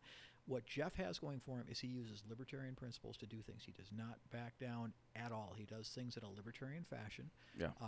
When there's a libertarian solution, Jeff discusses that libertarian solution with people and says, I think we ought to do it this way. And people are like, well, Jeff, it's working so far, so go for it. Yeah. And everything he's doing is working. And by the slimmest of margins, it took a recount and a half at least, Jeff was elected county executive of Riverside County. Nice. And so now we have an opportunity to see the head guy in a county. Yeah. If you look at Minnesota, Crystal, which is a first-ring suburb of just off of North Minneapolis, Crystal has had as many as 3 libertarians on their city council at one time. Now, I think they have 1 or 2 right now. Yeah. But they've had very good success beginning to and their whole thing has been scaling back regulation. Yeah. Just where can we get government out of things? Yeah. In the city of St. Paul, right next door to Minneapolis, I grew up in St. Paul. Okay. We had private trash collection. Minneapolis had city trash collection. Guess which one worked better? Well, I don't care which one worked better. There's a whole lot of people who just said private trash collection could never work. It did. You moved into your house. You could always tell the people from out of town who moved in because a couple of weeks in, they'd trash out in front. You'd walk up, knock on the door, and say, they didn't tell you. You got to hire a trash company. But the beauty of that is somebody like me, I live alone. With all the recycling that goes out and everything else, every 3 weeks, my trash bag is full enough to put out. Yeah. So do I need the Kansas City limit of 2 per week? Everybody else gets to put out 6 for the one that I put out. Yeah. It's crazy. Now, recycling, I put everything that's potentially recyclable in the recycling bin. You know, so I am committing some output. There's no doubt. But in terms of the stuff that you get tagged for and the stuff that your taxes are paying to the traditional trash collection for which your earnings taxes in Kansas City are paying, I'm only contributing 1 bag every 3 weeks. Yeah.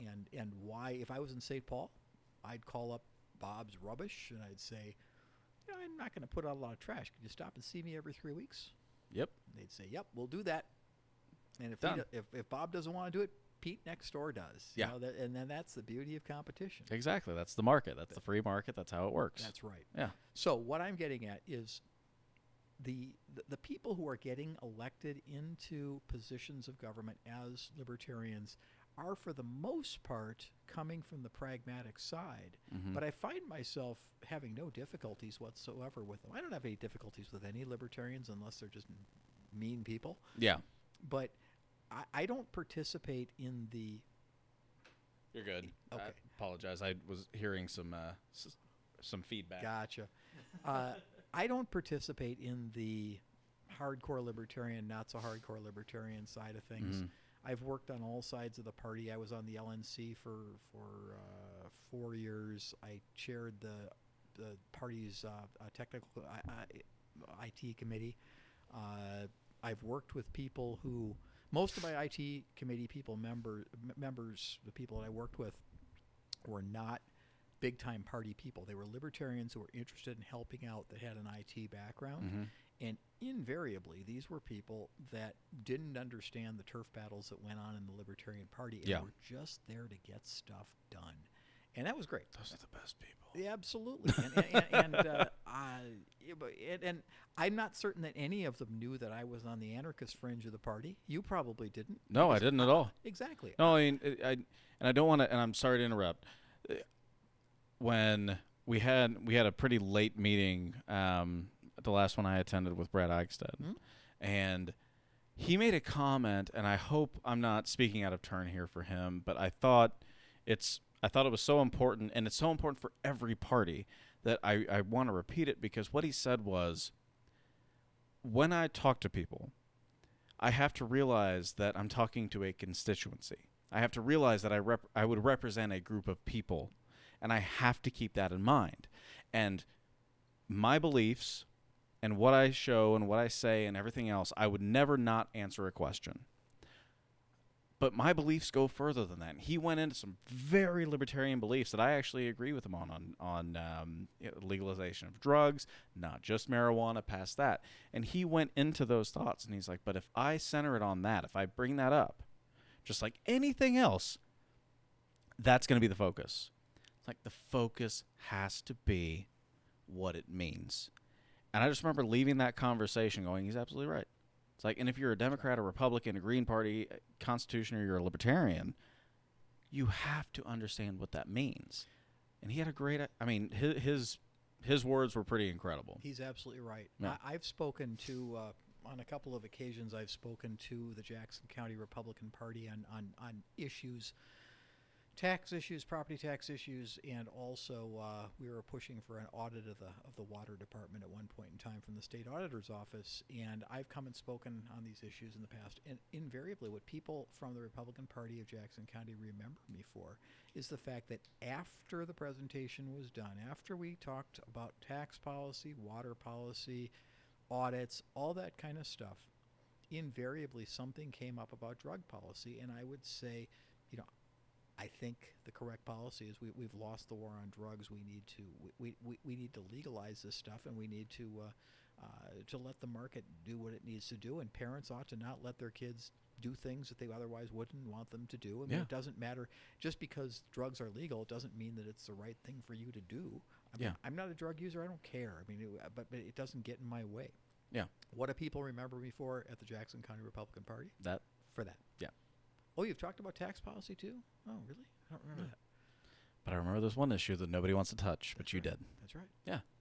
Well, it makes absolute sense, because the issues that you, not the issues that you speak on, but the issues that you truly believe in come across to so many people. Mm-hmm.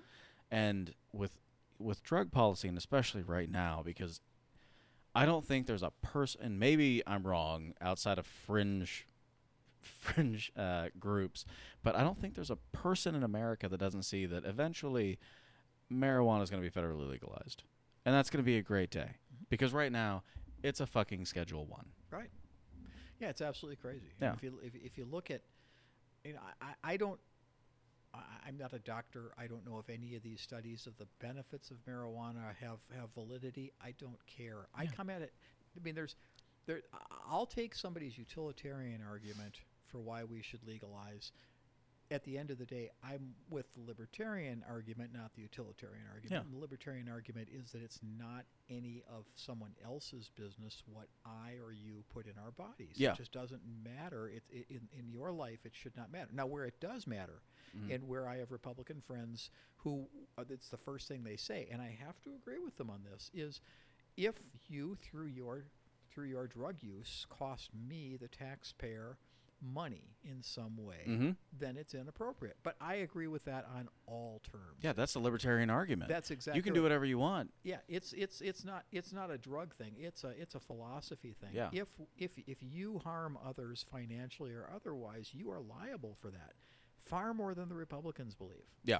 You know, a Republican that is in the middle of some sort of a what's a Republican issue that might infringe upon others. Who knows? Regardless, Outside of the border wall. that's something. Okay. Yeah, well, exactly. Yeah. The fact that this will be the largest eminent domain project that has ever been in the history of the United States to acquire enough farmland and ranch land currently straddling two countries to be able to actually build a border wall. That's going to be a massive project, and the Republicans, many of the Republicans, just kind of look at their shoes and just say, "Well, I guess you got to do it." Yeah. Meanwhile, they're going kilo.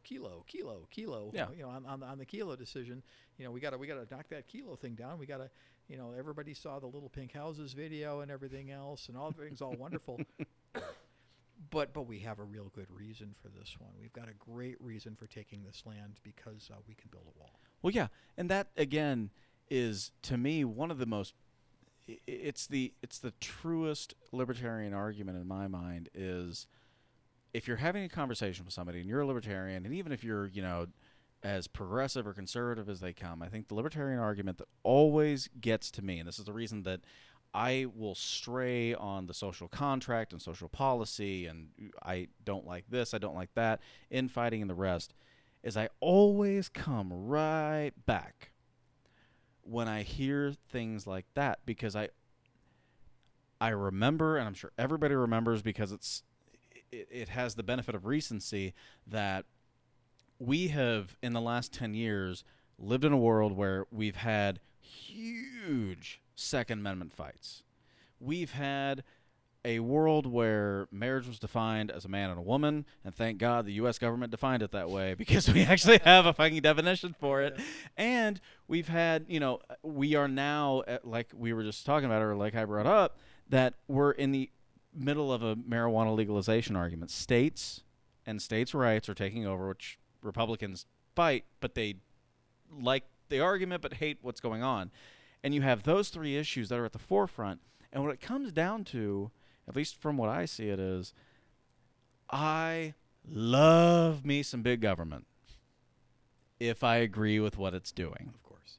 And to me, that's the most libertarian thing you can hate is I'm fine with everything you talked about as long as the United States government, which is 530, if you're really looking at 536 people and 9 on the Supreme Court, if you're looking at it that way, they're in charge. Right. And even though we're a republic, it's like you have to fight against that. And you have to fight against that with your vote. You have to fight against that with everything you post.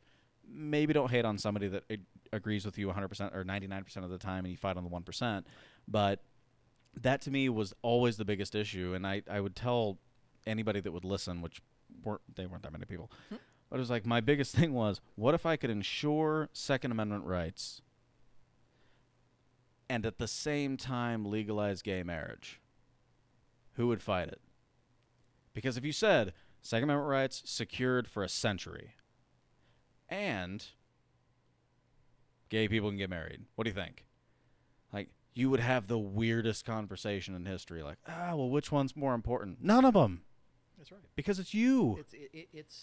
They're the same fundamental right at the end of the day. It's to Yeah. live your life. Yeah. Without a doubt. Yeah. And without government interference. Right. Yeah. It's an amazing principle. It's interesting to hear the politics behind the Libertarian Party because you don't really, like when you were talking about the convention, you don't really hear about that with any of the third parties, and Libertarian is by far the biggest third party. But you don't hear about the politics. But I mean, if you read anything on Theodore Roosevelt, that's what that guy was an expert on. He'd go to a convention and dominate because he was the only person that was willing to go toe to toe with everybody. Well, that's the other thing. You've got probably more registered parliamentarians at a libertarian convention than any other convention. And Really? So, oh yeah, and so it gets hardcore because people know what they're doing. How many are there? You know, yeah, boy, probably 300 delegates or so, something like that, 400 delegates. I don't recall exactly how many it is, but that sounds about right. I think a typical convention attendance is in the neighborhood of 1,000 people. Yeah. The last That's one was still a couple good days. convention. It is. Yeah. And what's interesting about it is that there are no people that dislike one another. There's some serious. Except that one guy that was yelling at Sissy. Oh, right, that's Roger Stone, and Roger's a retread from the Republican Party. Come on, and yeah, he Roger was on the payroll, and he had things to do, and the Johnson campaign had cut a deal with a particular candidate to make certain that the people from his state would get seated at the convention. They had a large overage, and part of the deal is he would see the votes for national chair. It didn't happen. Oh my God, politics is the most fucked up thing in the world. Well, and national, I mean, I Nick is a friend, and I remember at an LNC meeting 2 summers ago, because it was a full summer before the last convention. We were in Pittsburgh, and he was floating the idea of running again. I said, "You're crazy. You're going to run again?" Mm-hmm. And he said, "I view it this way." He said, "I will stand up and support and financially support and physically do everything I can for someone who I feel can do this job better than I can." And he said, "Until then, I'll keep doing it." Fair enough. And I think that's exactly the issue. I think there are a lot of people who would say, "Well, you could be." Well, I'll put it this way: he's probably the best spokesman we've had. He's very articulate. Grew up as a software developer, but went to law school shortly thereafter and worked for IJ, the Institute for Justice, and has serious credibility on the libertarian legal side. He worked as a public defender in Denver, Colorado, and then went home. The family has a car business in Phoenix, Arizona, and I believe his dad was ill and went home to run the family car business in Phoenix, Arizona. But Nick is one of those people who will. There will be a long pause, not for effect, because he's really thinking through the issue, and then whatever he has to say will make a lot of sense. Yeah. You may not agree with it, but it's going to be well thought out, and it's going to make sense, and it's going to be strongly libertarian. Well, and that's fantastic because, I mean, taking a long pause to think about the issues, to think about what you believe, is something that we've lost. People can't even do that on Facebook. No, God, I'm as guilty as anybody else. I mean, I grew up in, I think 2006, 2007 was when I joined Facebook. Like, I was the Facebook generation. Yeah. It's like, I cannot imagine if somebody goes back to my old posts, I'm going to look like a freaking idiot. I still have a Facebook account because I need it. I put events for the party and things like that and everything else. But I have not put a post on Facebook other than some photographs of some birds I took pictures of in India a few years back. I have not put a Facebook post up since 2011. You're the smartest person on Facebook. Well, I finally realized that it was probably causing high blood pressure. It's certainly I wasn't convincing anyone of anything. Yeah. Why do it? Right. There's just That's a really good point. yeah. Anybody that you get in an argument with, and I've done this in the past, and I feel like an idiot for doing it, but you're not convincing somebody on Facebook that you're right. All you're doing is getting into an argument for argument's sake. The only positive I can see from it is if you're somebody that's not good at making arguments, You can learn. this guy, me, you can learn how to do it. Yes, you can learn to formulate an argument, but again, you got to take the pause. And when you're writing, I mean, even at my worst, 2010, 2011, when I finally said enough of it, I'd have a comment that would come in way, way, way late because I'd craft it and formulate it and then sit on it overnight. There was some class that I took in high school or college, probably high school, where they said when you have to write a letter that you're not excited about, write it, put it in the drawer, look at it tomorrow. And there's and that's been done through history. Yeah. The concept of not putting yourself out there until you absolutely have to. Give it time. Time heals all wounds, as they say. But at the other side of it is time also allows your brain to kind of work through it and say, yeah, I see why I've got a problem with this guy, but I'm going to save this for another fight. Yeah. I mean, that was going back to what we talked about a while ago. It's like that's what got Alexander Hamilton in trouble. Yeah. He constantly found solutions and problems that didn't exist yet. And sometimes that's okay. Right. Not in a political argument. It's never okay in a political argument. Right. So what's what do you think the future of the Libertarian Party looks like? I mean, we're in a weird situation. We are. We need to win some races at levels above what we've won, and that goes against what I've said. I do think we need, and the way we get there is we win a lot more races at the levels that we are winning races, which is city council seats, school board seats, and that sort of thing. We need to show the world that you don't need to be afraid of a libertarian, because both the R's and the D's have strong reason to put it out there that you need to be afraid of libertarians. Yeah, well, it's the easiest thing in the world to say that you're anarchists. Absolutely. Yeah. Life will go just completely to hell in a handbasket if you elect a libertarian for this position. Yeah. If we have a libertarian dog catcher, the dogs will run free. It'll be crazy. That's great. Well, yeah, and people are afraid of dogs running free. I mean, oh my God, that's awesome. Yeah, exactly. So that's the big fear. Yeah. And I think that means you have to put people now. There are people around. In addition to Jeff Hewitt, there are others who have taken another approach, which is getting elected to or appointed to various state, county boards and that sort of thing, and doing it right, sitting back, listening, trying to figure things out, and then slowly in the back channels kind of work your way through. You're going to have to get, if you're in a deliberative body, you're going to have to get the support of the body if you ever want to make anything happen. So the best way to get the support of the body is to be a rational person who listens to all sides and then says, have you ever considered maybe this, and here's why. And rather than just saying, well, as a libertarian, I think the first thing we ought to do is close the library. Yeah. It's not going to work. And the folks up in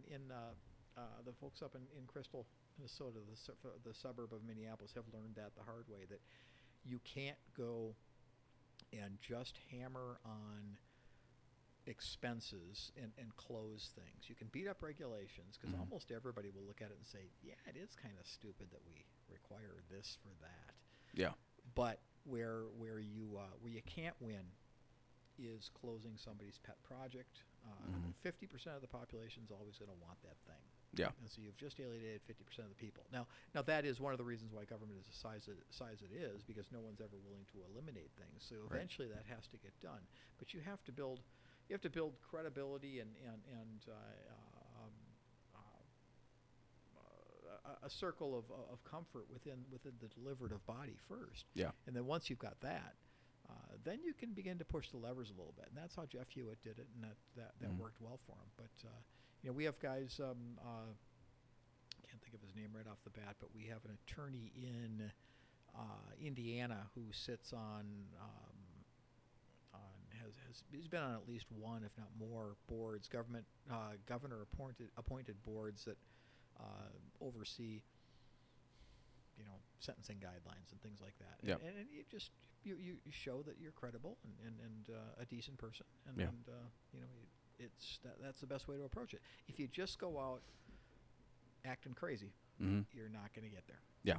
Well, and that's one of the things I see. And again, there was a certain individual that was brought up that appears to be on the road to running for president on the Libertarian ticket, that kind of has had and I apologize, I should have looked this up before, but he kind of has a non-apology mentality. Like, I'm the ultimate libertarian. This is who I am. That's what we're going to do. And that's what it is. And if you don't like the fact that I don't think your kid should go to a public school, I'm not sorry. If you don't like this, I'm not sorry. And I looked at that and just went, you can have that ultimate belief. You can. And good for you. Boy, are you going to set precedent for this party if you automatically go out and just throw it out there. It's hard. And some people like it, and some people love it. He was an honors grad at Brown. Yeah. He Yeah, we're not talking about an idiot. Like, no, he's a bright guy. yeah, His career is in education.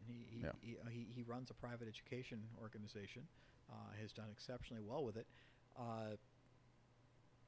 He's. I agree with him on a lot of issues. Mhm. Am I going to go out there and talk about it? No. Yeah. I think I have a different approach than he does. I would, in terms of where education goes today, I have different ways of working to achieve the same goals. Mm-hmm. I respect his right to say it. Yeah.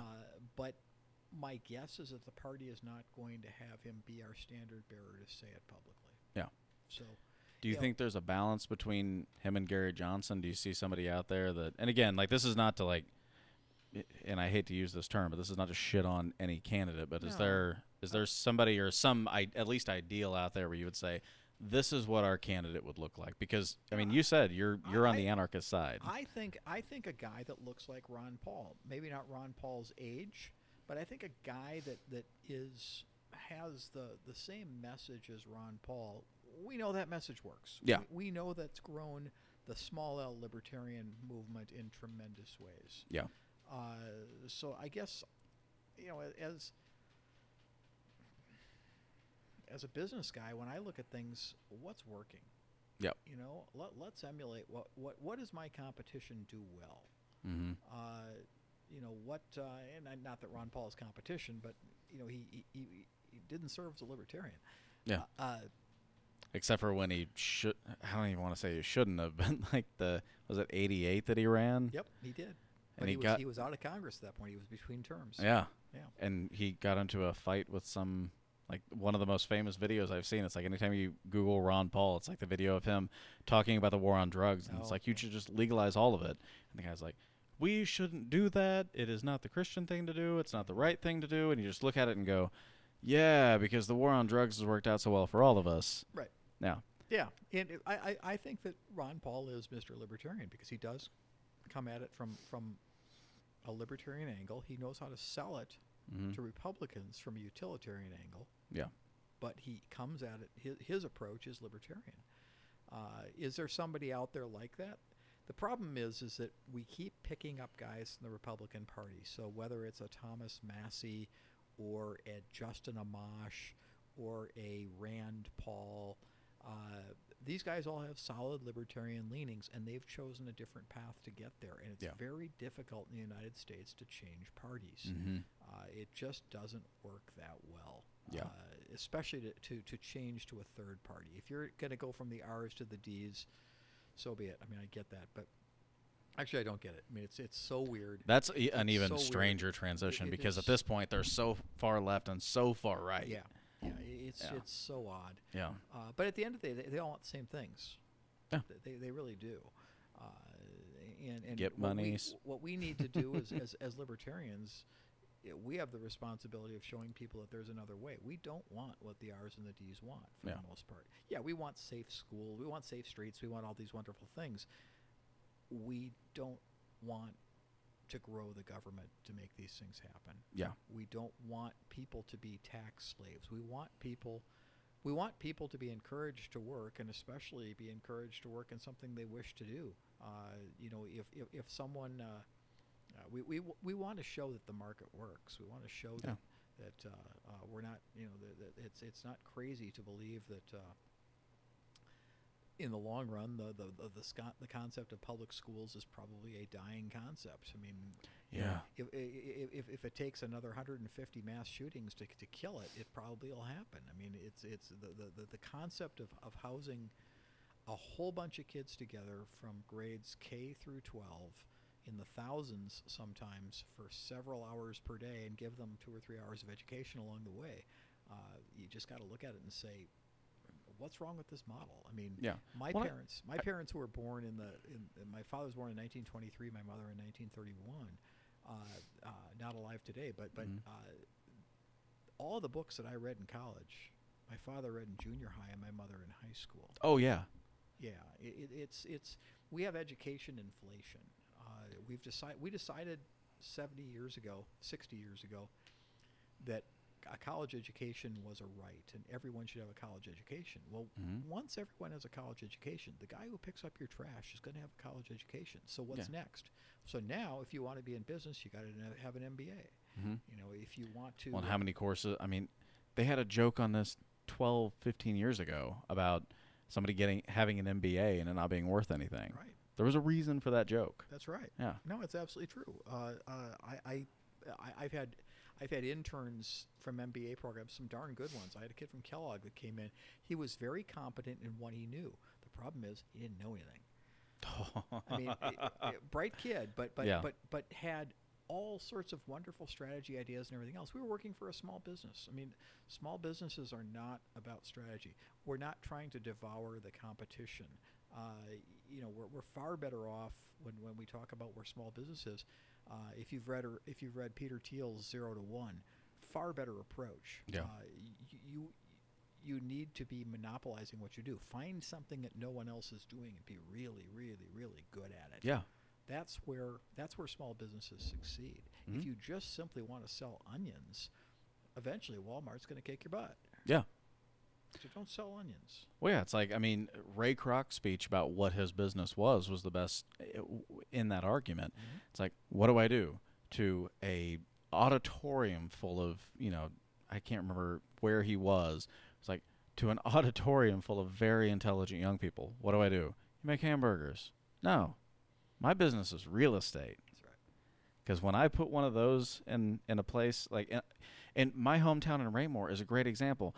There was a McDonald's that went in on an area where you were like, eventually this is going to develop. That McDonald's went in, everything around it grew. Right. His business was real estate. It had nothing to do with the burger. You make a better burger at home. Right. Can you But do it better than he? He wasn't the guy who started the real estate side, though. Yeah. That was another guy who came in at the founder level and didn't stay past 1969 or so. Yeah. Ray Kroc was, he was a visionary, and what Ray Kroc really brought to American business was systematization. Mm-hmm.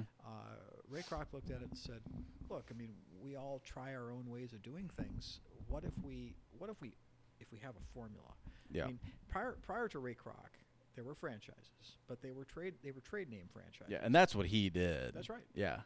And it's not just franchises, though. So I would argue that every successful business in the United States, whether they make something, obviously if they make something, they sell something, but whether they retail something or whether they just manufacture and sell through distribution or whatever it is they do, you can find Ray Kroc lessons in every successful business. Yeah. And he created the business model franchise. Mm-hmm. And prior to him, it was trade name franchising, and if you can sell chicken if you want under my label. That's just fine. It's the trade name, and I make my money on that. He made it repeatable. He made it repeatable. He lowered the bar to success. Yeah. I know people that had no business training whatsoever, that saved their money, bought a McDonald's franchise, and became wealthy off of a McDonald's franchise or two. And they did so because they simply read the book and followed it. Yeah. Well, and he did that for Henry Ford, like repeatable behavior. Yep. I will never remember the guys that he bought the business from, but it's like they figured out The repeatable McDonald behavior. brothers. Yeah, McDonald Brothers. So that's probably the stupidest statement I've ever made. Hilarious. Awesome. Can't wait to be on record for that. I don't edit this shit, so it's going to happen. But so McDonald Brothers, he bought that and just saw, like, if I have this, we're good to go. But that was from Henry Ford. And before, I guess very slightly before, but still before him, you had Carnegie and Rockefeller that found the one thing. It's the one thing we're good at. What's the one thing you're good at? Making Standard Oil, something that somebody can burn, and it's always going to be good. Well, so now electricity's taking over because between Edison and Tesla were fucked. What's going to happen? Well, the one chemist that I have in the back room said that there's this really volatile substance that we have, but Henry Ford just made a car, and this will power a fucking car. So we'll sell gasoline, and now we're going to make even more money and more money and more money. It was about, it's Rockefeller, his like he's such an interesting individual because he was really a businessman at his core. He wasn't a chemist. He wasn't anything else. He was a businessman. And so when it came to refining, it's like everybody's striking oil. I don't want to do that. What do? I can refine it. Now, electricity's happening. What do? What's the derivative product that I have? The thing that I can't get rid of? Gasoline. Mhm. We're going to do it. I mean, every single one of these major entrepreneurs up until, up to Elon Musk has just been creating stuff that really it's all about principle. It's not about the product. Right. And Well, that almost every successful business, there is a model for business success, and it rarely involves the technical nature of the business. yeah. It's all about the process of it being a business. Mm-hmm. Michael Gerber's E-Myth Revisited Mm-hmm. is probably the absolute best example. If you go through and read that book or listen to the audio book of it, it's a great example told in story form for the most part of how to create. I mean, he talks about franchising, but he's really Mhm. talking about it from the single business level. How do you take your business and make it succeed? Well, basically, you make it franchisable. If you can make Yeah. your business franchisable, you don't ever have to franchise it. Your business will be successful Yeah. if you build it that way correctly. Yeah. Well, it makes sense because it's a scientific method incarnate. is. It's we have a sample size. It works. Mhm. I bet if we take this from Kansas City and put it in Denver, it's going to work too. Right. So, And just the concept of not having too many cooks spoiling the broth and everything Yeah. else. Building an org chart that tells you what needs to do. Doing the basic stuff first. So many businesses start out because the story of the E-Myth Revisited, Sarah makes pies. Sarah Mhm. likes making pies, so she started a business making pies. Pretty soon the business owns Sarah. And mm-hmm. Michael Gerber talks her through the process of how she creates a business out of selling pies. Yeah. And it's not about selling pies. It's not about making pies. It's about running a business. And if your passion isn't ultimately, if your passion from the original trade that dragged you into business, if your passion doesn't become the business, you're never going to succeed. You need to work for somebody else. Yeah. Or at least understand that you have limitations. Yeah. Like, if you're okay having a great restaurant and you have 100 seats and those 100 seats are filled every night and you like working there, that's fine. But even that's fine. But even to do that Mhm. successfully, it takes a business sense to make it happen. Yeah. It'll eat you up if you can't cross that line. If you're in the back cooking, who's out front taking the money? Yeah. Who's making certain the customers are happy? Mhm. You have to be on top of all of it. Yeah. True. Yeah. So if you had one message, not just for libertarianism, but just for people in general, when you look at politics and life and everything else, because I think we've crossed a lot of different things in this conversation. If you had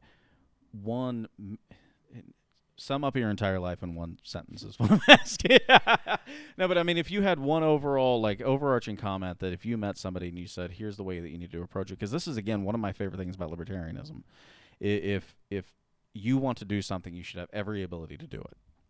And there shouldn't be limitations. And if there are limitations, it has to do with your interaction with somebody else. If you're negatively affecting somebody, we need to look at that. Because if you win in business, you're negatively affecting somebody, but you won. Maybe. Yeah, true. But if you had to talk about it as a guiding principle, not necessarily just with what you've done, but as just how you feel about it and what brought you to this statement, this point, what would it be? I think the best way to put it is I'm involved in the political process to make politics something that is no longer important to anyone.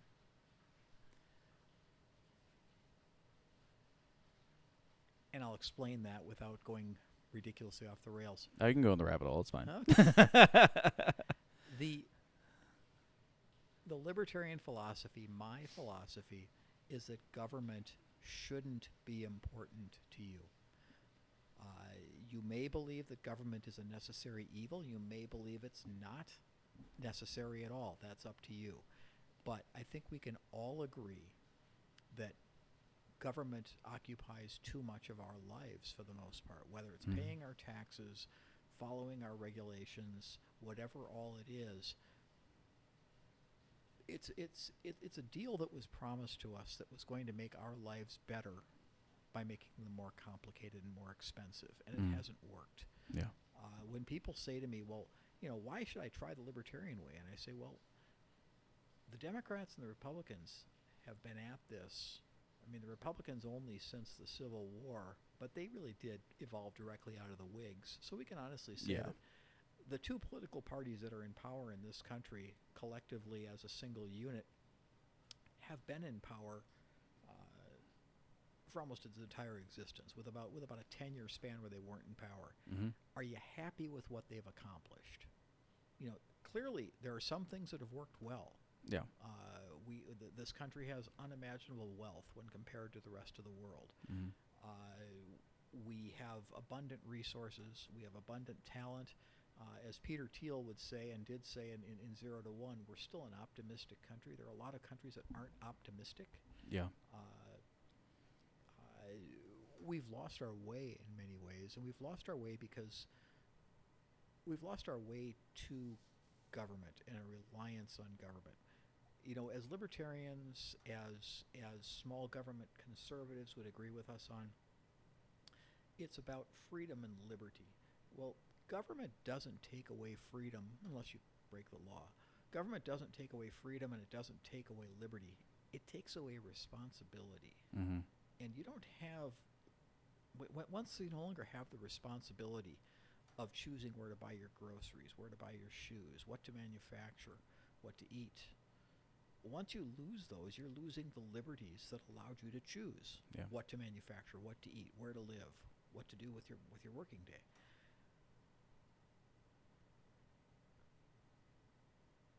Human beings want to be free. Human beings want to make decisions. We're complex animals. We want to do things. We want to take care of people. We want to live happy lives. And when I mean happy, we want the pursuit of happiness, of what we want to do. We don't do well caged up. Where our government in this country and for the vast majority of the world is going is a philosophy of cradle to grave security. Mm-hmm. We'll never be bombed. We'll never let anything happen bad to you. We'll kill you if it looks like something bad is going to happen to you. Don't worry, we'll kill you. Yeah. I think there's sadly, I think that the percentage of people that want to think for themselves and do for themselves is less than it was 100 years ago.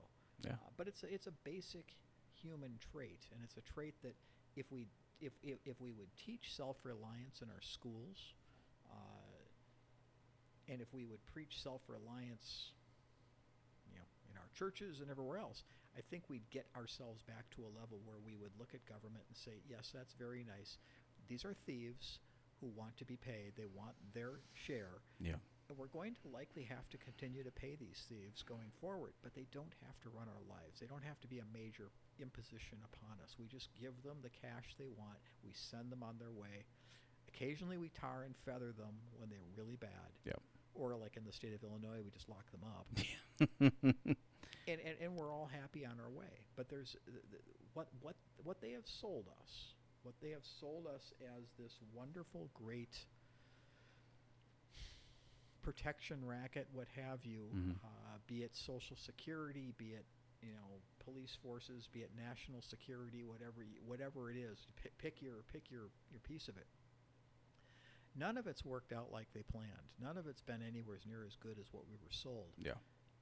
And none of it's anywhere near as good as what we're paying. Yeah. What we're paying for. Well, and I think that's, in my mind at least, that's the big issue. If we're responsible for not even, 3.4 trillion because we continue to have to borrow, and we're still not satisfied, Right. That's more than any people in the history of mankind. Mm-hmm. And we're not happy with it. We should be the happiest people in the world, I agree. and we're not. That's And what right. does that tell you? We give way too much responsibility to an organization that has zero credit for having that responsibility. Right. Like they should not. You shouldn't be satisfied in any way, shape, or form. And yet we continue to rely on it because, and I think this is one of the bigger issues, is we're so used to it that, I mean, you said cradle to grave. It's absolutely true, but we almost feel like we're given the sensation of the cradle and we don't recognize it until it's too late. Right. Like, it's very comfortable. It's very nice. Well, think of it this way.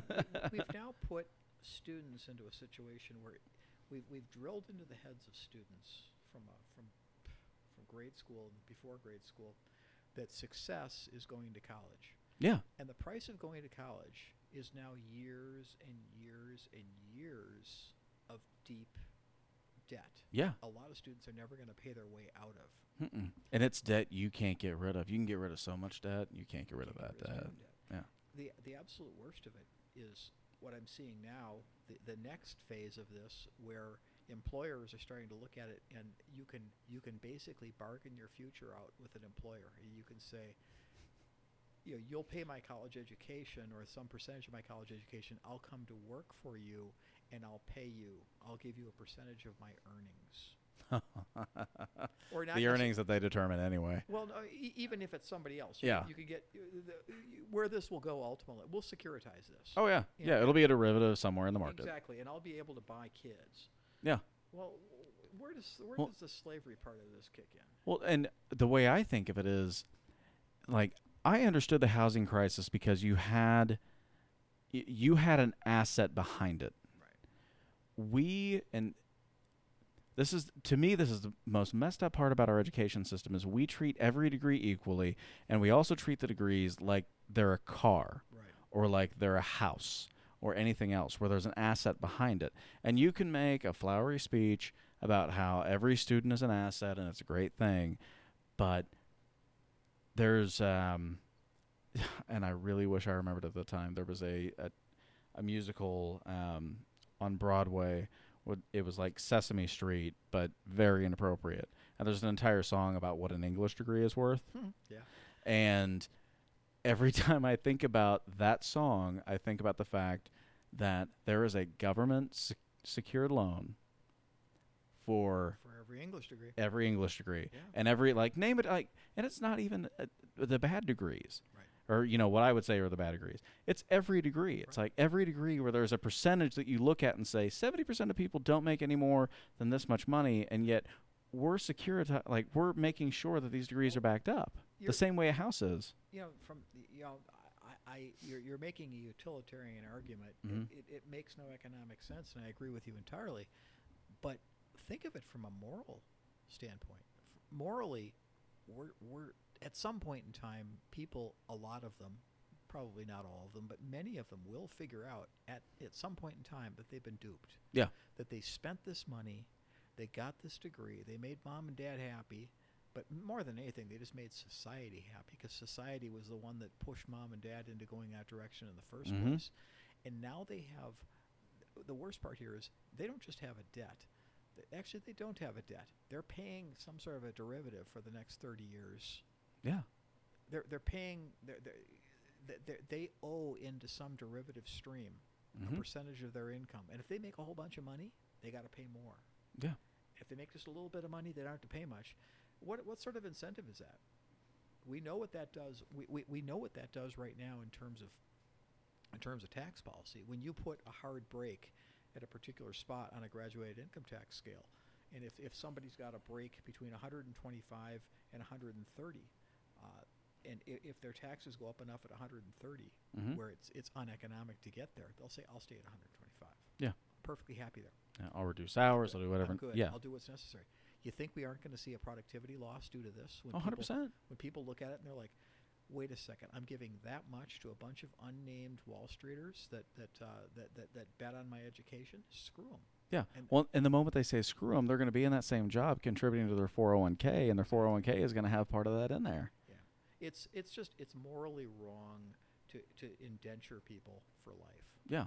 It's just wrong. Yeah.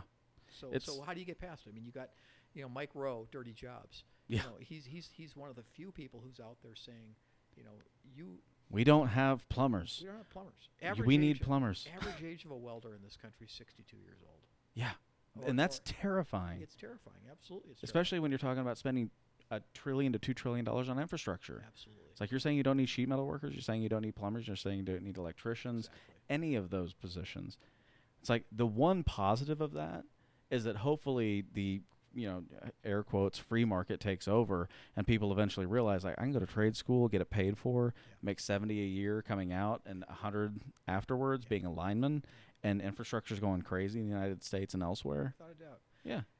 For the first time in my lifetime, actually not first time in my lifetime, starting about 1970, to get a job as a professional pilot, you needed a college degree. Mm-hmm.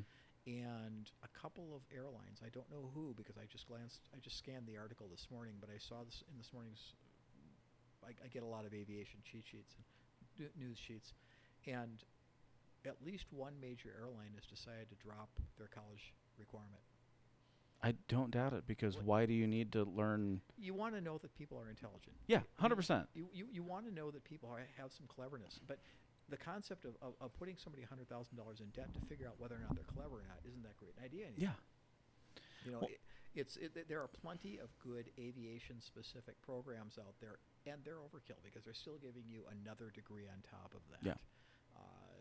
There are an amazing number of an amazing number of pilots that are also aeronautical engineering, which is great. I mean, it's a good thing to do, but there are plenty of people who got a pilot's license at 16 years old and have been flying ever since. And you'd rather be behind them than anybody else. Absolutely. Yeah.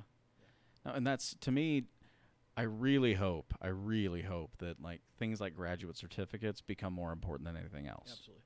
And I think they're there. I mean, I think the explosion in education outside of the mainstream is going to be actually absolutely huge. And I think that the concept of having to have a certificate to get a particular kind of job, it's the union movement of this era. Yeah. As unions declined, we're not on camera, but I've got an X going off here, and as union membership has declined, need of certifications and licensing has gone up on the exact same the same slope that union membership has come down. So we still have a union culture. It's just now the unions aren't giving out the credential. The state boards are giving out those credentials. Yeah. Which is terrifying for libertarians. It is. Now, at the same time, I fly airplanes. I don't really have an interest in flying around with people who haven't been adequately trained to fly an airplane. 100%. Yeah. But that's a private thing. Yeah. That's a private thing. I get to make that decision. Yeah. I'm not suggesting that people can go and pick up an airplane and fly. They will kill themselves. Oh yeah. People will kill themselves. I mean, I was telling you earlier in the interview, it's like we have to talk about this off air because that's something I've always wanted to do. I've had members of my family, including my grandfather, that were, and I've always wanted to since the time I was that tall. Sure. And if you put me on an airplane now, I'd be like, well, if you pull back, I think that goes up, and if you push down, that goes down. But if we're gonna land, you're gonna die. There is that. Yeah. No. Well, that's awesome. Well, do you have anything else? I don't. I appreciate the opportunity to chat like this, and maybe someday we'll do it again with another topic. Definitely. I have a bunch, so I like it. Talk about it. You can come on anytime. We can make a weekly series. No, I think I get the idea, and you might disagree with me, but I get the idea that the next year and a half or so are going to be reasons for us to have more conversations. Yeah, it's going to get interesting. We'll see who steps up to the plate for the LP. Again, I don't care who the presidential candidate is. We're probably not going to make a big impact, but we're getting to a point. I really thought, and maybe a second Trump administration will do it, but I really thought that we'd see some Republicans after the 2018s leave the Republican Party and join the LP, elected Republicans. Yeah, that's what happened in 07, 08. Well, but they were all statewide people. I think True. I expected to potentially see some national level people. Yeah. I mean, at this point in time, Justin Amash doesn't call himself a Republican. He calls himself a libertarian. Yeah. I mean, we're going to start to see some of these things happen. I think the issue right now, the Trump mania scares the absolute crap out of elected Republicans. It's Yeah. like, what do we do? Who do we try? Do we have to look like this guy or not? Well, do you think part of that, and I'm sorry for interjecting, but do you think part of that, the fact that more people haven't jumped ship, is because of how far left the Democratic Party has gone? It's like, well, yeah, it's I still know, a protective thing. and normally, in other times, I would jump ship and go Democrat and just be a blue dog Democrat and call it a day. But man, it really, like, at least to me, it seems like it's as far right as it's gone. And with Trump, it's a totally different direction. But it was going far right with the Tea Party movement, Yeah. and people went left. But then when they went left, the party went left. Big time. And so when I see that, I think there's no safe ocean to jump into now. Well, It's two islands, and they think that being in the middle is shark-infested waters when it might be paradise. Right. I agree with you, but it's as bad on the left. Yeah. You've got I usually like to use people's names, but I can never remember her whole name. But AOC, the gal from from New York. Alexandria Ocasio-Cortez. Right. She and her team have made it abundantly clear that they're going to go after any Democrat who's not a socialist. Yeah. Well, when you do that, I mean, now you're scaring the crap out of the Democrats. I mean, they all got the better paying jobs than they could find in the private sector. Oh yeah. And they don't have to do any work. Mm-hmm. They just have to get reelected every 2 years. But if she starts targeting, I think her 15 minutes are probably going to be up relatively soon. I don't think she's maybe I'm wrong, but I don't think she's going to be more than a 2-term congressperson, because she appears to be, and it's not.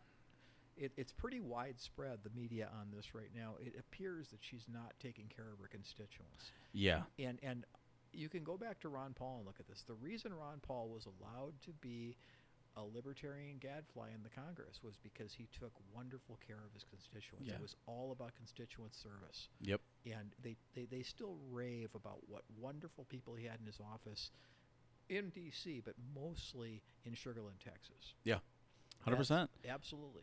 And AOC didn't even open up offices for a while and that sort of thing. She fought. I mean, whether you agree with it or not, the headline is always the political piece. Right.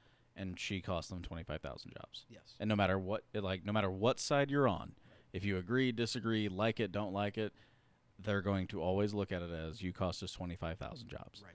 And the thing, my biggest issue, and you didn't even open up an office to talk about it. exactly. And my biggest issue since she's been there has been, it's just the ineptitude. Because when she came out with the Green New Deal, and I talked about this on another podcast, but I will never, if I were her constituent, I would never forgive her for this, because she had a couple of things in the Green New Deal that even in my I hate government position, looked at and went, there's some really intelligent arguments here. When she's taught, like, the whole cow flatulence issue that was in the Green New Deal, it's like, it looks stupid. It looks like an idiotic issue. But when you look at it for what it is, from a scientific, biologic, physiologic perspective, cows shouldn't be fed corn, by the way, that's subsidized by the federal government. Absolutely. Because corn creates methane within their system. As you can imagine, it comes out as farts. Right. And if they were on a grass-fed diet, which they have always been on, and evolution has built them to do that, it wouldn't do anything. Right. If you present it that way, it's an intelligent argument. When you present it in other ways and say that planes shouldn't use jet fuel, you lose all credibility. You can't step up. You can't say planes shouldn't use jet fuel and then hop on a jet and go somewhere. Exactly. This is the Davos crowd showing up to Davos to talk about how we're destroying the environment, and each one brings their own jet. Yeah, 100%. Can't do it. No, no, and you have to. I mean, you have to be able. There are a lot of things. If once you get elected, and I'll give every senator and representative that much credit. You can bullshit right up until the moment that you represent a people, and the moment that you represent a constituency, you have to be smarter than me. Right. And it can be you hire every advisor you can, and you become intelligent. Sure. Fantastic. Sure. You can do anything you need to, but you can't do that. Right. And that's where she fucked up. Yeah, I think it's a short-term deal. Yep. I've watched the left do this so many times. I mean, I'm 58 years old. I watched George McGovern in '72. And the liberals destroyed the Democratic Party, and yeah, they got Jimmy Carter in '76, but they Jimmy was a nice man. They could have had far better people, Mm-hmm. but they you know they went above and beyond, and it cost them. Yeah, politics is a long-term fight. Absolutely. Yeah, I mean, I think, and again, another one of the individuals that you can agree with or not, but I thought it was a wonderful point Ben Shapiro was talking about when he was part of the Never Trump movement. He was talking about like when somebody would ask him, like, well, if you're wrong or if you lose when we get Hillary, and he was like, well, if we don't lose in 76, or if we win in 76, we don't get Reagan. If we lose in this point, or if we win in this election, we don't get this person. It was like, sometimes, as bad as it sounds, you've got to hit the low to get the high. Right. And whether, again, you agree or disagree with who gets elected and who doesn't, Sure. politics is a long game. There's 4 years between elections, and most people these days seem to get elected for 8 years at a time. That's right. We're on about I've sort of mapped it out. Post Second World War, we're on about a 9.5 to 10 year cycle of interest. Yeah. And for some that works out to 8 years, some works out to 12 years. We had Bush, Reagan, Mhm. Reagan, Bush. But essentially, you've got about 10 years of time where you're in the driver's seat. Yeah. And they talk about how could Donald Trump be elected? Well, it was pretty inevitable. He had to really screw up to not get elected, and he's going to have to really screw up. I mean, the fact that that Mueller didn't take him down is literally. I mean, That's a odds- moment. Well, and now the zealots that want to impeach have looked at it and said, well, maybe we should just beat him at the ballot box. Most of them are bright enough to know. At the end of the day, they understand statistics. They're in the business of getting elected and reelected. They know what the odds are against taking out a sitting president. The one thing that would go against Trump at this point in time would be a recession. There's probably nothing more. His jawboning for a decrease in interest rates is all about keeping the economic boom alive. Mm-hmm. He wants to be president for a second term. Can't imagine why, but assuming that the economy stays whole, there's not a one who can beat him. And what's comical is, according to today's numbers, Biden is ahead. Yeah, and so is Hillary. Yeah, but no, Biden is ahead of the Democratic field. After being on campaign for 6 days. Right. Yeah. Yeah, it's absolutely crazy. Yeah. So I don't think the Democrats are going to go all out crazy, and I don't think they're going to see anybody who's really going to be able to make a stand against him. I think it's an 8-year deal, no matter how you look at it. I totally agree. I mean, when it was finally down to he and Hillary, I remember having a conversation. I probably bring this up too much, but I had a conversation with my wife because she was like, I don't think there's any chance. And I said, I do, and here's why. If you really break down, again, going back to the numbers, if you really break down the numbers, there is one sector in America that votes, and they vote constantly, and that is the middle class, especially blue collar, white male. Mm-hmm. And he appealed to that group. Like, I can't think of the last person that did.